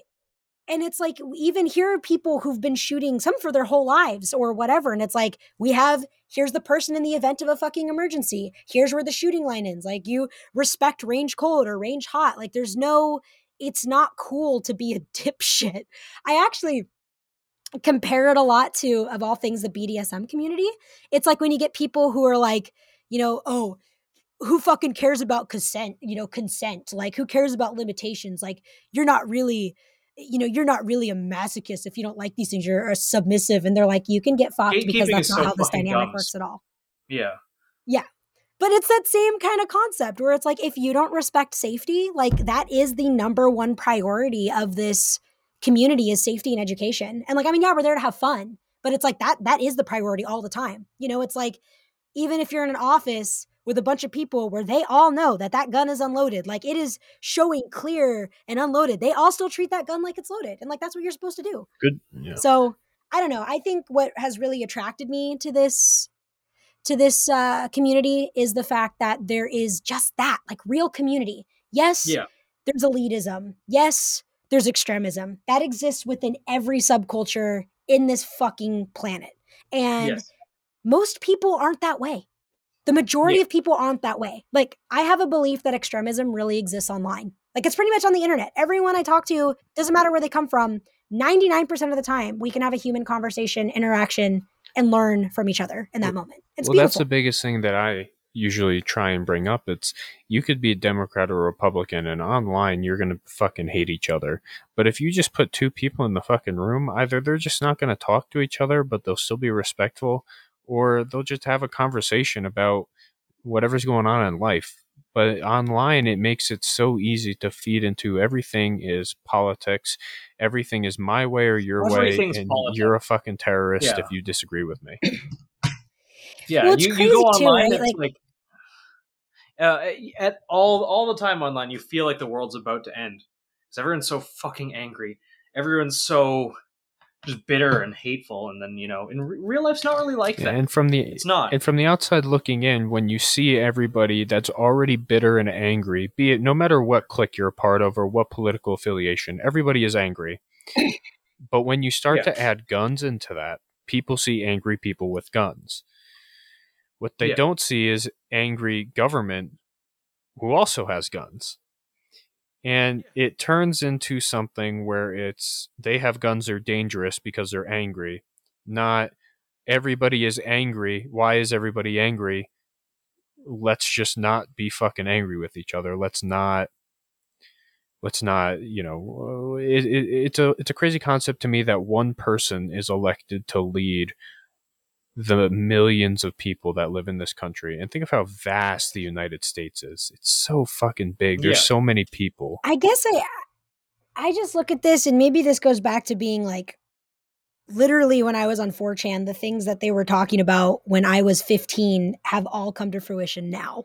And it's funny to like see some of that shit and be like, oh, at what point does, it's just, this political divide is very much on purpose, right? Like, there isn't one person who leads. I think if anyone thinks, like, I don't know, at this point, the fact that politics, medical history, and finances for myself can't be private anymore is ridiculous. Like, I have to be a thing. Like, I can't just have political views and beliefs. Like, I have to be somehow clumped into a category that just by saying that you identify with something already makes you, or already puts you in a mindset to associate with that thing. And it's like, there's already a group think that happens just with identifying with a single element like that, right? And nowadays, we have a lot of angry people online because there aren't any other vices. There is a statistic, and you can double check this if you pull it up. It's something like, in the United States of America, like 90% of all tweets, 90% of like all political tweets are made by less than 2% of the population. Yeah. I remember reading about that. Like, the general demographic of Twitter is just like around middle class or like lower middle class white women or something like that. It was. I and don't know it's how like, true that is, and please fact check me. But I mean, it's like, from what I'm understanding, like that sounds right, right? Because I mean, unironically, I believe for the most part, like white women have like ruined the nation, and it's I believe that. Fuck white Yeah. women. And it's like, I mean, it's like, and not to say again, like, and this is something to say that there are things that identify as a group that don't account as individuals. Like on an individual basis, something can mean something else Yeah. versus being a part of a whole, right? And Yeah. why I say this is just like I've seen over time and time again, right now we have these almost surgical divides in the community. And it's fascinating to me to see that you have one group of people who is saying, let's use this comparison. I think this is pretty easy. After COVID, right? Or during the COVID thing, they're like, if you don't get vaccinated, you're murdering people and whatever, and like you should die. Okay. Yeah. So just to say, well, just to say for a moment, I'm not making any opinion about COVID in this instance. I'm just saying there are people who believe that if you don't get the vaccination, that you're selfish and you should die. Yeah, I And saw then a you tweet have earlier people, today Well, we were told that in the saying army. if you don't get the vaccination, you should get shot. Yeah, well, we were So told that in you the army have that that. we're selfish if we don't get the shot. But we're Yeah. not pressuring And- you to get it, but you are extremely selfish if you don't get it.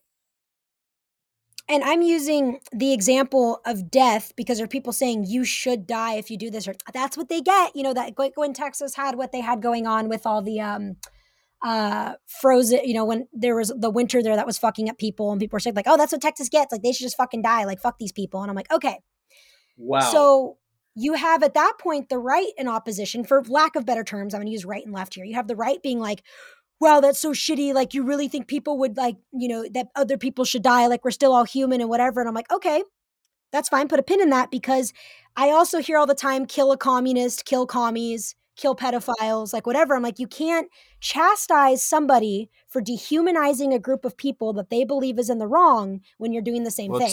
It's cognitive dissonance. It sets a precedence. So, right. And I agree that there's like context and stuff like that. But at the same time, it's if you strip away the context from it, you have at its base people dehumanizing other people by whatever means that means, right? Because it's in a world right now where we can't really trust but verify, in a world where we can't log on and type something in because analytics, depending on what browser you use, what your location is, and whose account you're logged into, you're going to get totally different results on Google, on DuckDuckGo, right? Everything. It's designed for it.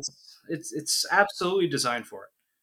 Everything is propaganda. Like if you're watching a sad commercial for the ASPCA and there are animals that look sad, like anyone in their right mind is going to be like, oh my God, of course I want to donate to these animals. Yeah, of course, because that commercial has moved you to feel that way. I work in marketing. My job is literally to get someone to feel a thing, to buy a thing. That is what you do. Like that's what you do. And so whether it's a meme on Facebook that says something that makes you angry, or whether it's an ad that makes you feel sexy, or something that makes you feel cool, all of these things are designed to sell us something. And right now, we've all had a drip line of social media feeding us an algorithm that is made to perpetually keep us in this state, especially when like you can't go outside, you can't do certain things, that like peak lockdown. There are friends that I have that I'm just not going to have again. And it's not because I'm not like open to that. They're just fucking gone. Like all they had was Twitter for their life feed, and they're so fucking depressed and shut off from the rest of the world. I'd be really surprised if I ever saw them again, despite all my efforts to reach out. So, I've lost so many friends over this lockdown for the same reason. They just went online, and now it became their identity. Well, and they had dumb. Nothing else, so they like making politics your identity is something that it's dangerous. It's so dangerous to just the fabric of everyone, the fabric of this country, the fabric of society. It is dangerous to make politics your personality, because then you get obviously we're going to still have the divides, but then the divides start to become personal. I remember a time growing up in school where we would debate on, John McCain or Obama, or and it didn't matter. Like, you would debate about it, you had your opinions, and then you went to fucking lunch.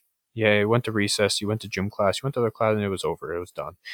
Now, though, I'm speaking with my little brothers who are still in high school. They're twins. And I was asking them after the Task Force Doomer episode about what did he bring up? Racial critical race theory. I was asking them if they were being taught critical race theory. They said no, but there are a lot more political debates going on orchestrated by the teachers.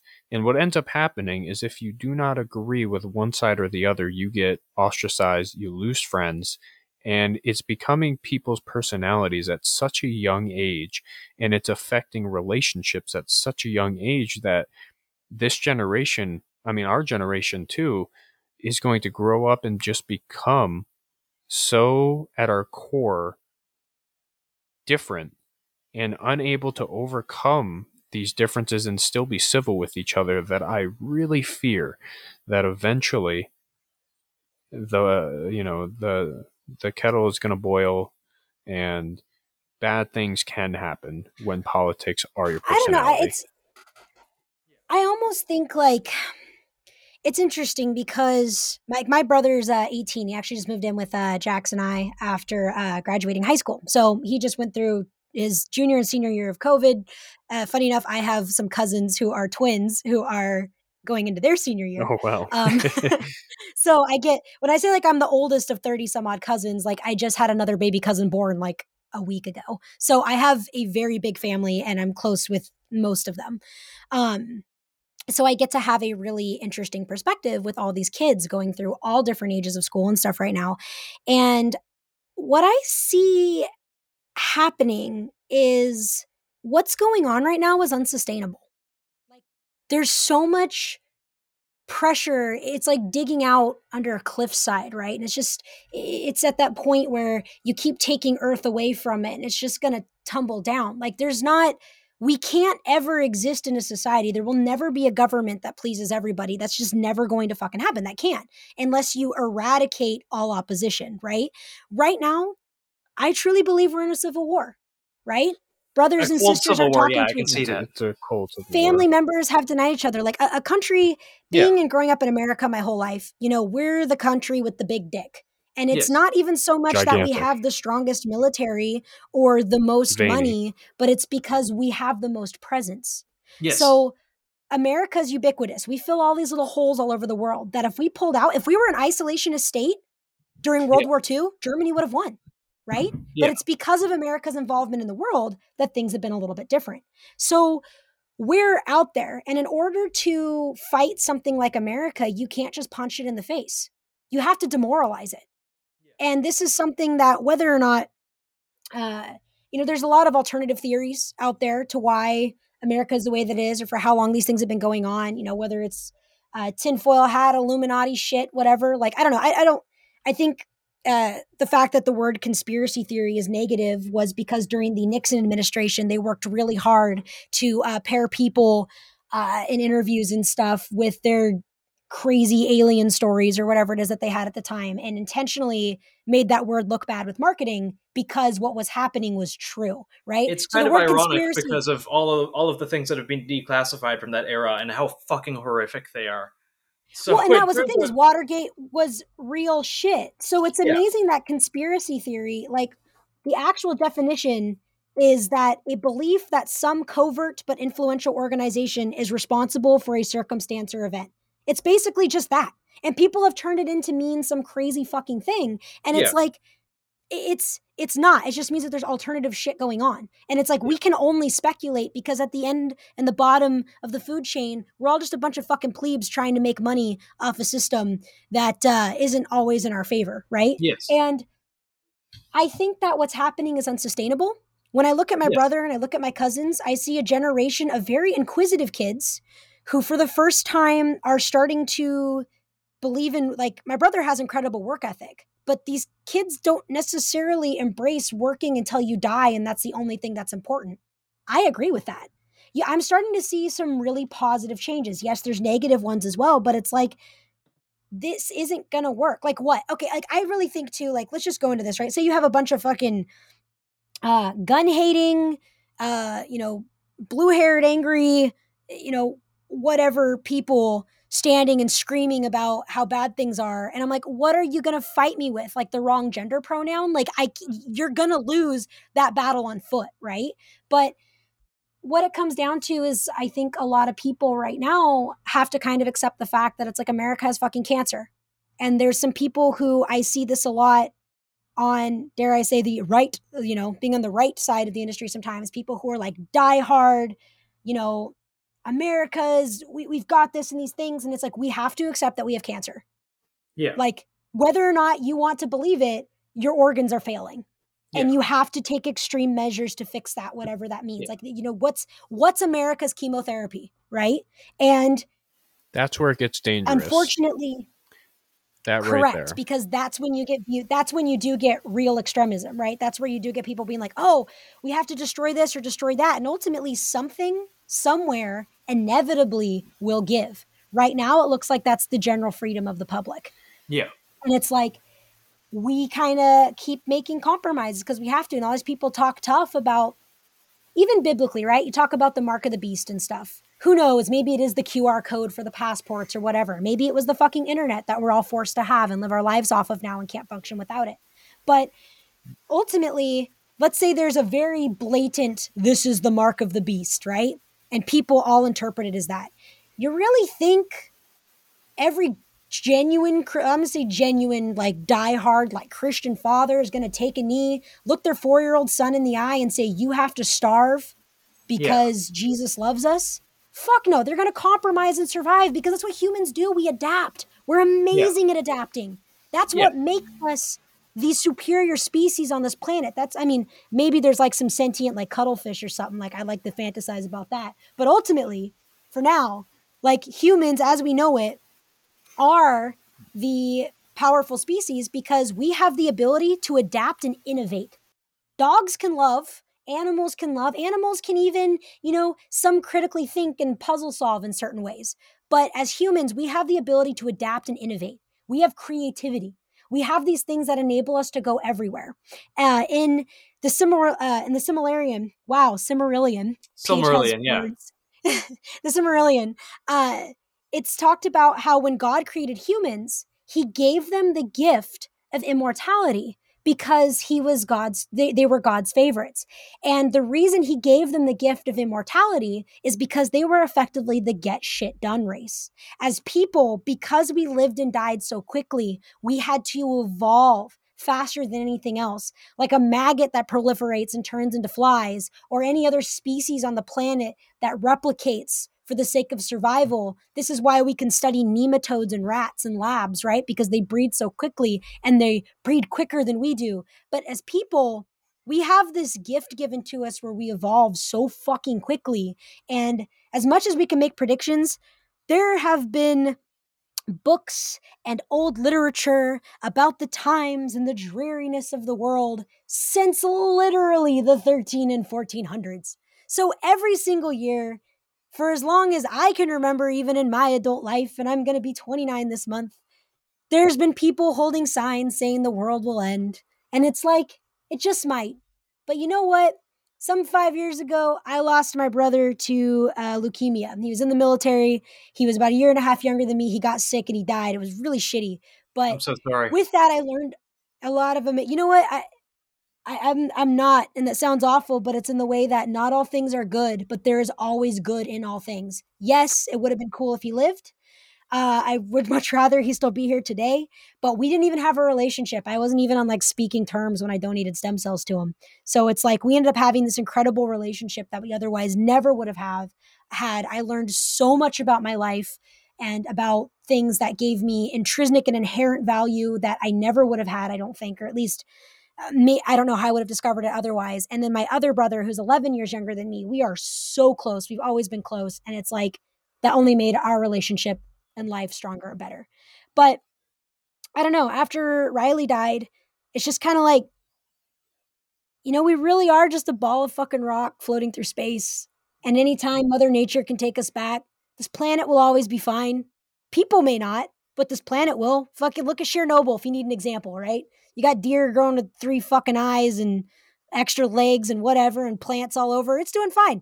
We figured it out from nothing.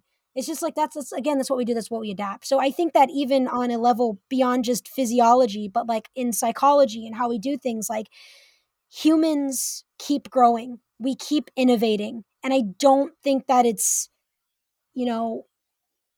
useless optimism or something to think like, stuff might change. I just afford myself the room to be surprised. And there's so much we can't do that I just ask myself, what can I do? Because there's a lot we can do. We can build communities. We can, I'm not a doctor or a scientist, but damn, I have some friends who are. And through all of this, I've been able to get incredible information straight from the mouth of someone who works in immunology and like building vaccines, or straight from someone who works in epigenetics and understanding the evolution of the human body, and like getting the opinions of those beyond me and forming my own. I can do that. I can cook dinner for my friends. I do know my neighbors. When I move into a new apartment, I make a note for the people above and around me, and I invite them into my home if they need something. Like in the 90s, as a kid, I often say we were like the last generation to play outside. I still had the phone numbers of my neighbors on the fridge. Anyone listening to this now, how many of you guys know your neighbor's fucking phone number? How many of you guys have that in the event of an emergency that you can call on someone above, below, or next to you? That's amazing. I think community is something that's lost these days. It is so important. But we live, and this is, again, kind of, a tired thing that, pretentious people say all the time. But we are simultaneously, more connected through the internet and everything else, and further apart than we've ever been in human history. When talking about the cancer that is happening in America right now, what do you think the solution is to that as Paige? For me, I believe that I can continue to foster good relationships. I believe that I can have these conversations with an individual, and like a spider web, right? Being at the center of it. If I do my best to be a kind person, God, being a shitbag is so easy. It's fucking hard to be, I guess, for lack of better words, good, right? Good people aren't inherently good because good things happen to them. It's that when faced with adversity, they don't compromise their morals or their beliefs, right? But I can be open. I can listen. I trust people. I trust people. Doesn't mean that I'm vulnerable. I can be open. And I can, for the most part, like, if we really evaluate how much we trust everything that we do, right? Like, when you walk into a building, you're trusting that every fucking architect that formed that did their job right so it doesn't collapse on you. Every day, we trust within reason that the vehicle next to us isn't just going to swerve and hit us, right? That's why we can zone out when we drive. So why can't I extend even that level of baseline trust to other people? And even if this world is a simulation, even if everything's just a fucking projection of my own consciousness and I can't disprove that, like Jax always says, shit, you even play video games to win. If I play a video game to win, why the fuck am I not going to play my life to win? And why would I not be good to people? That's just so much better.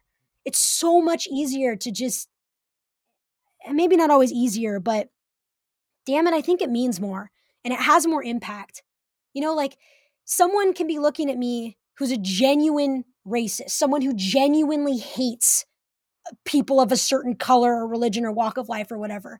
And I would understand that they're coming from a place, like somewhere along the line, that place is coming from genuine fear of loss of what they love. Something has been indoctrinated into them that they believe that whatever's happening is taking from them, is taking their livelihood, their families, right?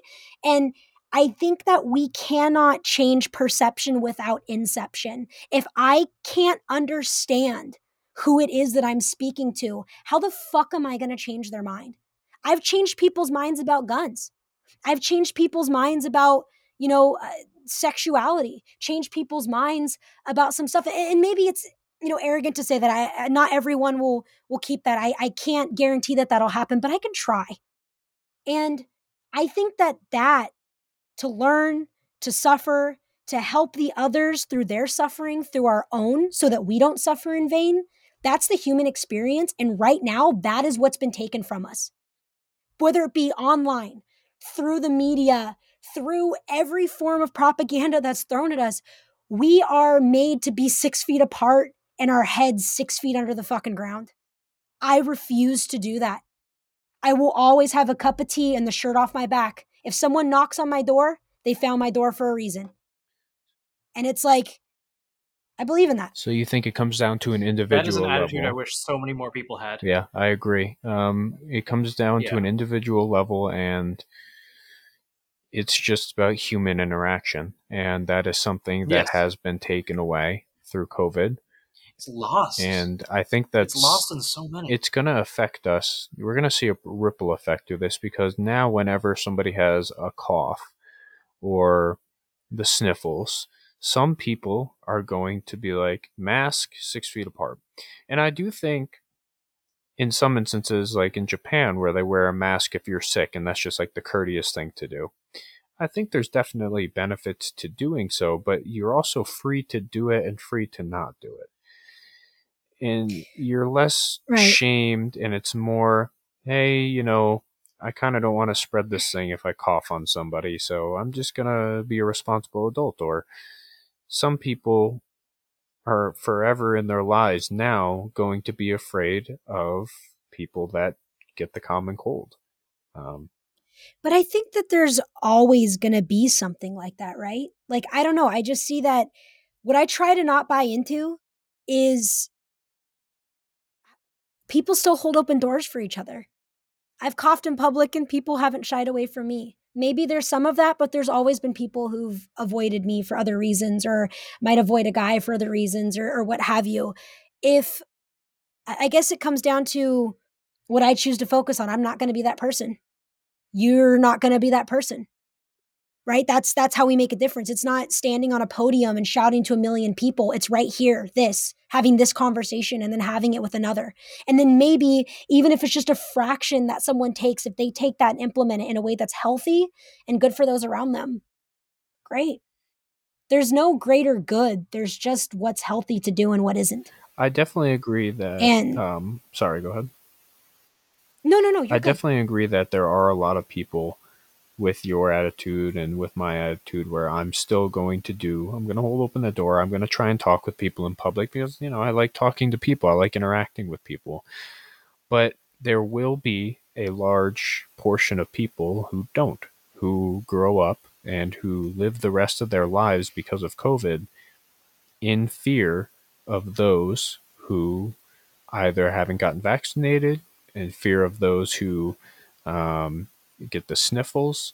And on the counter of that, there's going to be people that have a very, very strong distrust of everybody who got the vaccine. And I think both are equally dangerous in the sense that they inherently, whether one is right or one is wrong, at their core, they create and encourage a divide, and it creates a you against them. And I think the middle ground is something that is lost. Context is lost, and there is a lot of nuance to everything that people don't want to recognize because it's hard to do it. It is easy to say, I'm on this side, you're on this side, go fuck yourself. It is hard to sit down and have that conversation and be like, hey, we're both human. We just disagree on how we're going to proceed with X, Y, and Z. I would argue it's hard to have that conversation in an Instagram thread, but it's not hard to have that conversation because here we are. Social media makes it difficult. And I feel that I've had that. It does. But again, like I wish social media isn't real.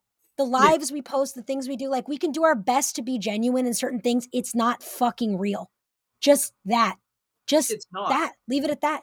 Like the more we can if we can associate ourselves with the parts of life that matter and disassociate from the parts that don't. Like we don't have a good way of compartmentalizing right now, right? It's unfortunate, but our cell phones, our computers, that's all been forced on us at this point, even in just the last couple of decades, where we're not allowed to exist without having a cell phone or an email anymore. Like you can't sign up. The people talk about, Mark of the Beast, the thing where you can't even get your groceries or blah, blah, blah. I'm like, fuck, we got credit cards. Yeah. Like a bunch of places won't even take cash. Yeah. Like, there are people that if you paid in cash, you couldn't buy groceries. Yeah. You want to tell me that that's not falling under the same category as those things? Like, how is a cell phone any less oppressive than a fucking vaccine card, right? When it's like you can't sign up for services. You can't have jobs sometimes if you don't have phones. You can't get access to basic needs sometimes without just those simple things. And I don't agree that I don't agree with the fact that, you know, people should be forced to do anything. I think with anything that if there's risk, there should be choice. Absolutely. Absolutely. If there's risk, there should be choice. You know, like with a vaccine, right? mRNA vaccines are something that have only ever had trials with Ebola patients. They're fairly new in technology as far as what they offer. And not to get too crazy into the science of it, because it would only be secondhand. But ultimately, I think what is crazy is right now in the us against them thing, you do have people who are like, oh, you're anti vax. And I'm like, I totally believe in Western medicine. Like, I have meningitis vaccines, I have hepatitis vaccines, I have all these things.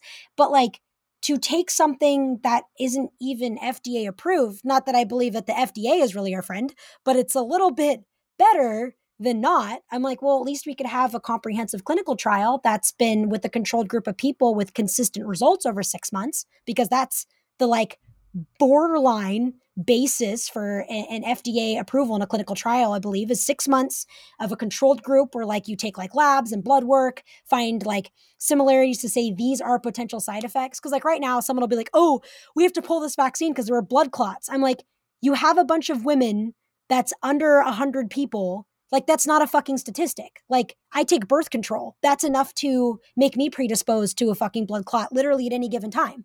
So you have these people arguing to pull things with statistics that don't make any sense because they're not a real statistic.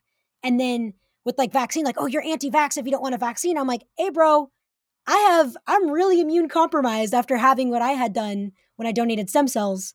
And like, I can't just put a bunch of shit in me willy-nilly. Like, I have to really read all the ingredients, understand what they do before I take those risks. Because I can't take risks again physically like I did when I donated stem cells. It could potentially end my life. So that, I think, can be mostly solved with the conversation. Unfortunately, if someone is, the loss really is at the people who demonize others and close themselves in, right? Like, 100%. if that's what they're going to do. Right. And I just, ultimately, in all of this shit that happened in 2020, the riots never came to my front door. In fact, the riots made business better for a lot of people. It shit on small businesses, absolutely. But I'll tell you what, gun sales were real good. The gun industry profited immensely from the shit that was Gas happening. mask. The gun industry profited almost better than anyone else out of the fucking riots and COVID in the way that it stands. So people talk about people profiting. I'm like, hey, yeah, it was, you know, buy toilet paper, get a shot, you know, sell guns, buy guns. Like, it's only benefited, honestly, me in my life, right? Like, same with gas with masks. the exception of, oh yeah, absolutely, gas mask and Seaburn gear went crazy. Yeah. On that note, guys, I feel like we should throw a quick note to our sponsor. This episode is brought to you by Weapon Outfitters. Weapon Outfitters. Shit, I forgot. I don't have a bit for this. They're like the Costco of the gun world. 99 cents for your first month. After that, it goes up. That's not true at all. Weapon Outfitters doesn't cost anything. They're also not sponsoring us, but we're just going to shout them out anyway because, you know. they're good stuff. Bye. No, Drunk Nathan. Go see like Weapon Outfitters. They're probably not even going to hear this, but clinical drunk they're a bunch of cool dudes. Yes. Well, what is cool though about Weapon Outfitters too is the fact that, you know, like you have people like Jackson and Roy both really look into the quality of things, not just like, you know, one army guy used it and they're like military grade. And you're like, that's not how that works. You know, understanding the actual, like I was at the dinner table the other night and this was like beyond me, but we were sitting with a friend of ours who's an engineer and works a lot in the firearms industry with stuff. And he was talking about the ore composition of different metals for different types, some bolt carrier. And they were like fully breaking down the science of each thing and the nuance between the two of like cost versus like availability and where something comes from. And it's like, that's how much Jackson cares. He'll have those conversations and go places to get that information to make sure that it's like, oh, if this is with this will only last for this amount of time. Or if this has this finish on it, it's not going to work for this piece, or that might look cool, but it'll fall apart. And I think cherry picking the things that are of high value are really important. And even being ignorant to the gun industry and just kind of being in it for the last like 3 years, I've learned a lot. Enough. I don't know a lot, but I know enough, just enough to know when something isn't good. And I'm like, oh, these are one of the poor guns they're talking about, you know? Like, yeah. Well, how about those high point carbines, right? yeah, no, it's oh my God, I was just I just saw Grantham's video not long ago on the high point no. he did. Hey. It was so good. Man. It was so good. And I just laughed love that so hard. High Point is like the weeb community that, like, you know, us like weeb otaku trash are like, we're garbage and we know it and we love being degenerates. High Point's like, we're degenerates, hop on the train. You know, I respect that super hard as just like a business move. Yeah. I remember I went to High Point's page like the day after I watched the review, and there was a couple day old post being like, Garen Thumb, you know, the review drops tomorrow of the High Point carbine, only the best of weapons for space soldiers, or whatever bit they did. And the first comment right at the top was, this post aged like milk. And I think I laughed harder than when watching the actual video. If we ever have him on, I do want to ask him what his communications with High Point looked like after the video dropped. Oh no, it was great. He totally gave him a shout out. Like, they knew what they were in for. And like, first of all, Grantham is a fucking awesome guy. Like, it's funny how many people don't know. Like, I don't know how I've gotten to have the pleasure of like, he's very kind, interacting with all these people somehow. Nice. But like, Jax and I were over at his house a couple weeks ago, and we were like hanging out, and I made him some cookies because I did some artwork with them, and our dogs had a play date. It was beautiful. But he's like so passionate about what he's into, and like, we hung out for several hours, and it was just so fun to be. It's always fun to be around people who are so fucking passionate. And he like lights up and gets so excited and is like, oh my God. Like, Jackson was talking about some composition of something, and he's like, I don't even know what that means. Tell me what that means. And like, they're sitting down, he's like picking his brain and asking him all these questions. It was really fucking cute. I like that. And then it's amazing. It's funny too, like how every time there's beef in the industry over things too, like, I take everything so much with a grain of salt now. Like, okay, so you guys may or may not know this, but my cousin is Matt Best. You may know him as Black Rifle Coffee Company and all that stuff. Oh no! What's crazy to me not actually. is, oh no! But as you know, they've been under fire and scrutiny for some things that it's wild to me. Like, back when the Kyle like Rittenhouse thing happened, all these people were like, you're anti-2A and whatever. Like, how things get blown out of proportion so much. Oh yeah, the cancel culture in the 2A community is tough. It's so fun. And they talk. Well, that's the thing. They point their finger at the left for being this toxic, whatever, eats their own. I'm like, we're eating our own. Yeah. And it's not benefiting anyone. And it's like when I was talking to Matt about it, he was like, I had actually texted him like, dude, what the fuck happened? This was back during the Rittenhouse thing. And he's just like, dude, he called me and he's just like, this is so fucked up. He's like, I was just on the phone, like, texting Donald Trump Jr. like a week ago about gun right, like, legislation and stuff. Like, they are so ridiculously pro 2A, but like, I can't, necessarily speak on the political commentary of like everyone in that, but I do know that things get blown out of proportion. I think that sometimes you have to question, moves, like, interviewing with somewhere like the New York Times or whatever. But it's like, when I see that, when you're in the light that much, yeah. But at the same time, I also appreciate, maybe it's blind optimism at times, but I appreciate the fact, just like I have a bunch of gay friends and trans friends or people who are afraid of fucking guns, that I can get into it. Sometimes when you want to make a difference, you have to step into those other waters to try and make something be seen. And it's unfortunate because, there's plenty of times that I've opened up to people and been like, oh my God, she's just like into guns and whatever. But I'm like, okay, whatever. You're not going to win with everyone. I think that it was much like which Super Bowl was it that Marshawn Lynch was literally like just a few yards away from the touchdown line. Oh yeah, Seahawks versus Patriots. And they decided to make another play. Yep. Yeah, and they were like, just give it to just give it to him and let him step over the line. And everyone was like, why?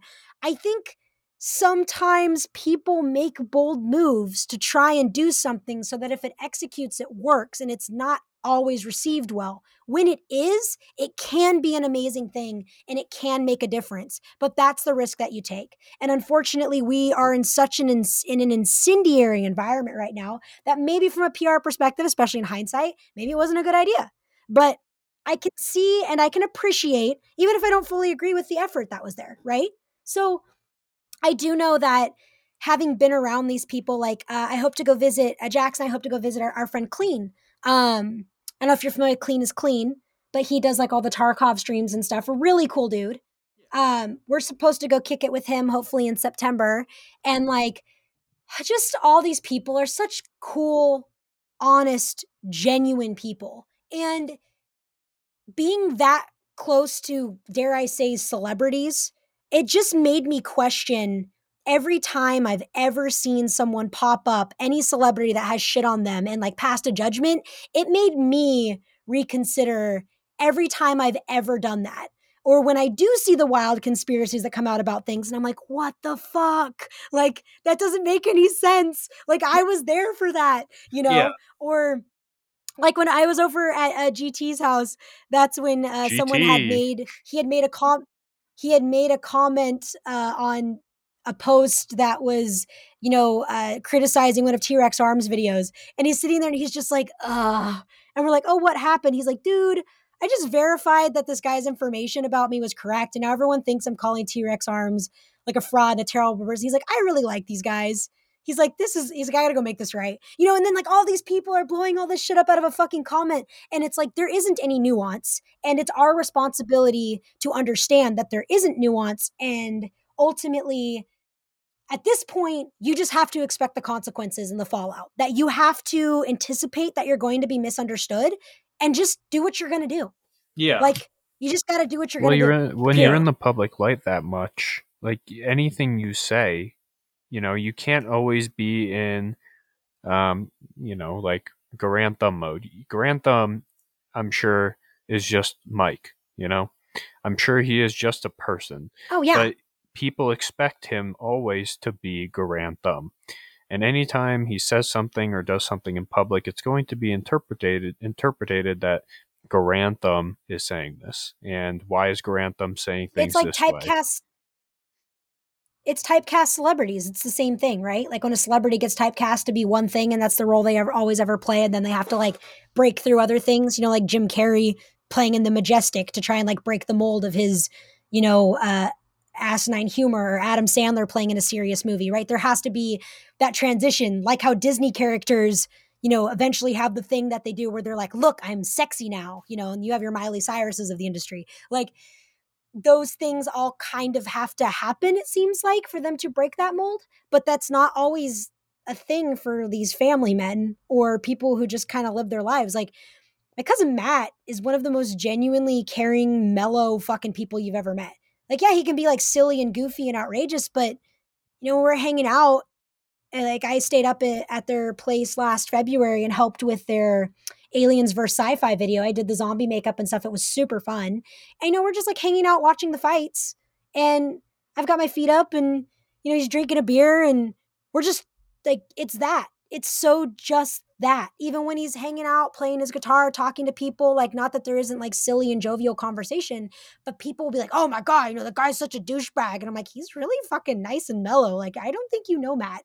You might know his videos, but it's like he and his wife, Noelle, is one of my favorite people. She's so fucking, she's one of the most saint human beings I've ever met. She's so patient and so kind.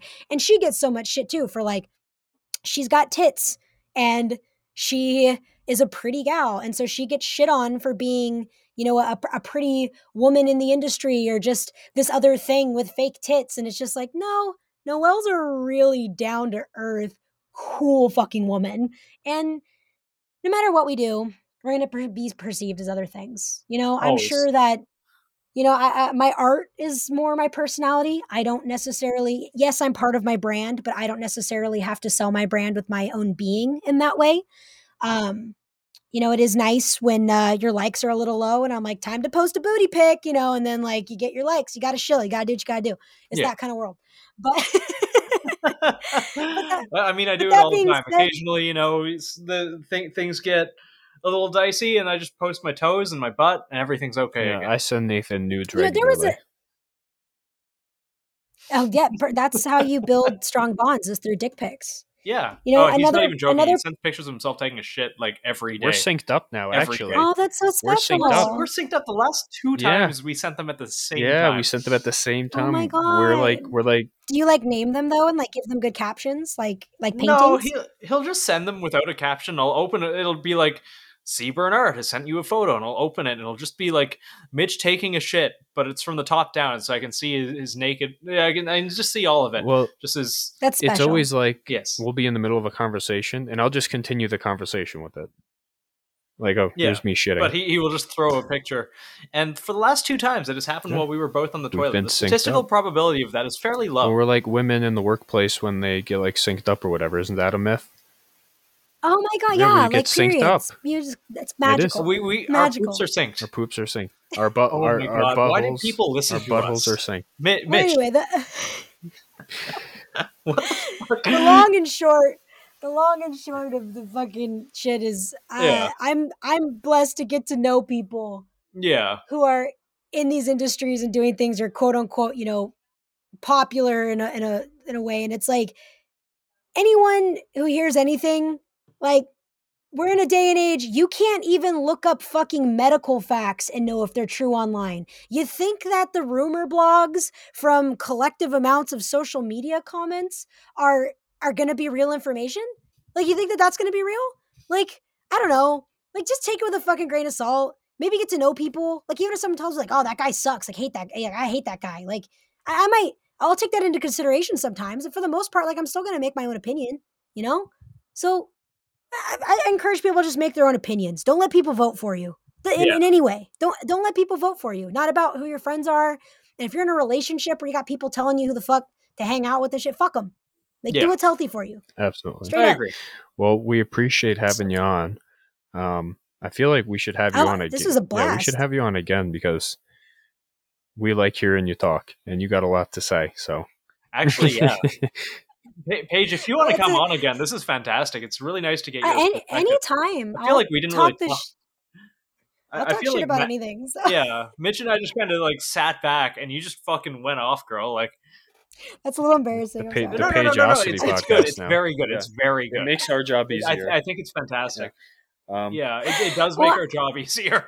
This is our vacation week, so it does. Yeah, help. This is our vacation week, so this was the easiest recording we probably had. Yeah, but like it feels like we have a lot more to say, and we should probably get you into like surprise Krugs when we record with her.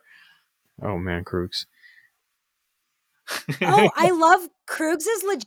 Is one of my best friends. I fucking she's love great. her. I can't say enough good things about she's Canada. Great. She's lit. Fantastic. She's fucking great. We should probably censor. Yes, Krugs is fucking awesome. She's really awesome. Yeah. If you we recorded with her last week, but she was a little too drunk and I was a little too drunk, and then the recording fucked up. Yeah, it got I was kind of sitting there. We'll get it again. We'll get it again. For every podcast we record, we scrap one. It's we're at about a 50% hit rate, but I feel like we hit sometimes. It's all right. But well, I'm stoked that I could be here. So like, thanks so much for asking me. Like, it's always weird when people are like, we want to hear you talk, and I'm like, all right, if my dumb ass and little bag of life experiences means anything, cool. Yeah. No, you were lovely to have on, and I genuinely hope that we get you on again. Yeah, we'll definitely have to get you anytime. on again. I mean, you know how to find me, so I'm up to it, and I know Nathan, you and I are gonna probably do a little artsy swap or something. Ooh. So that would actually be really nice. You need anything. Yeah, and we've got your Monday character coming at some point in the near future. Definitely. Yay! Well, I can't wait to see it. Will you be in the podcast art? Nathan, are we doing podcast art for this Sunday? That's a you question. I was planning on it. Okay. If Paige's episode comes out this Sunday, I'll have it done for this Sunday. It will come out this Sunday. I was planning on drawing Paige in like her style, and then just doing us in our style. Yeah, kind of like how we did Task Force Doomer. That would be dope. Yeah. All right. Yeah, I was actually pretty happy with how that came out. Yeah. I feel like. Yeah, that was a good one. That was a really good one. Well, Paige, you want to plug yourself? Talk about yourself. Talk about what you got going on, where we can find you. Oh yeah, so I am Paigeosity on like everything. You can effectively just Google Paigeosity, and you'll find me on Instagram, Facebook, or my website, where I draw titties, make fitties, and do other fine art too. But basically, a lot of tactical weeb shit and everything in between. So if you enjoy artwork. And I'm actually pretty proud of some of my captions I put on my stuff. They're pretty good. I time into some of those, and they're pretty stupid. But I'm always like, haha, I'm so funny, but not really, because women aren't funny. But you can find me on paigeosity.com or anywhere else. As it stands right now, I've always got a lot of projects in the work, and one of my more fun things that I work on is Sauce Prime, which is my degenerate section of my artwork to keep it away from the Karen crew and Zuck Nation. So if you enjoy anime girls getting ravaged because you are a man of culture, check it out. And I have a password shop on my website called The Sauce. And The Sauce is where you get all the other fellow degenerate hentai style artwork like stickers and shit. Because why not? So yeah, that's me. Oh yeah. Well, we really appreciate having you on. I got to dip out and catch a flight. I'm going to Florida for all you hearing this. I got my dog already when you hear it, so I'll be posting pictures of that. Oh, send pics. I can't wait to see We got to them. make a group chat with the three of us. Please do. Nice. We have a group chat with Kroogs, and we just shit post. Yeah, we do. It's just shit posting. That's great. Put me in there. We'll all be together. Hell yeah. Yeah. Well, I talk to all the time, so she's lovely. Well, thanks for coming. Oh, shout out to AWS and Applied Gear. The giveaway ends tomorrow if you're listening to this on Sunday. Sponsors. It ends on Monday, the next day you listen to this. So if you're listening to this Sunday, that Monday we'll announce the winner. They're super cool. Maybe, unless you're in Canada or Europe, in which case get fucked, I guess. The next giveaway, I'm gonna just pay for the shipping to whatever country. So we can just do be careful. You could be sending stuff to like Slovenia for like $90 or something. Oh, I just got my Applied Gear belt, the EDC belt. It's actually pretty dope. Oh yeah, I wore it yesterday for my anniversary. Yeah, it's fucking dope. But hey, you wore it to a fucking like 5-star restaurant. Better go get on your plane before you miss it. You got a dog you're to fucking get. Right. Yeah, go get your dog, Mitch. What the fuck? Yeah, we're shilling. Well, I mean, we're not shilling. We're not getting paid for this. We just like the guys, but like girls. Yeah. No, go catch your plane. Yeah. Girls. Anessa. Yes, the owner of AWS Anessa. is absolute sweetheart. And Anessa's fucking cool. Yep, dope as fuck. I'm gonna go catch my flight. Pleasure. Thank you.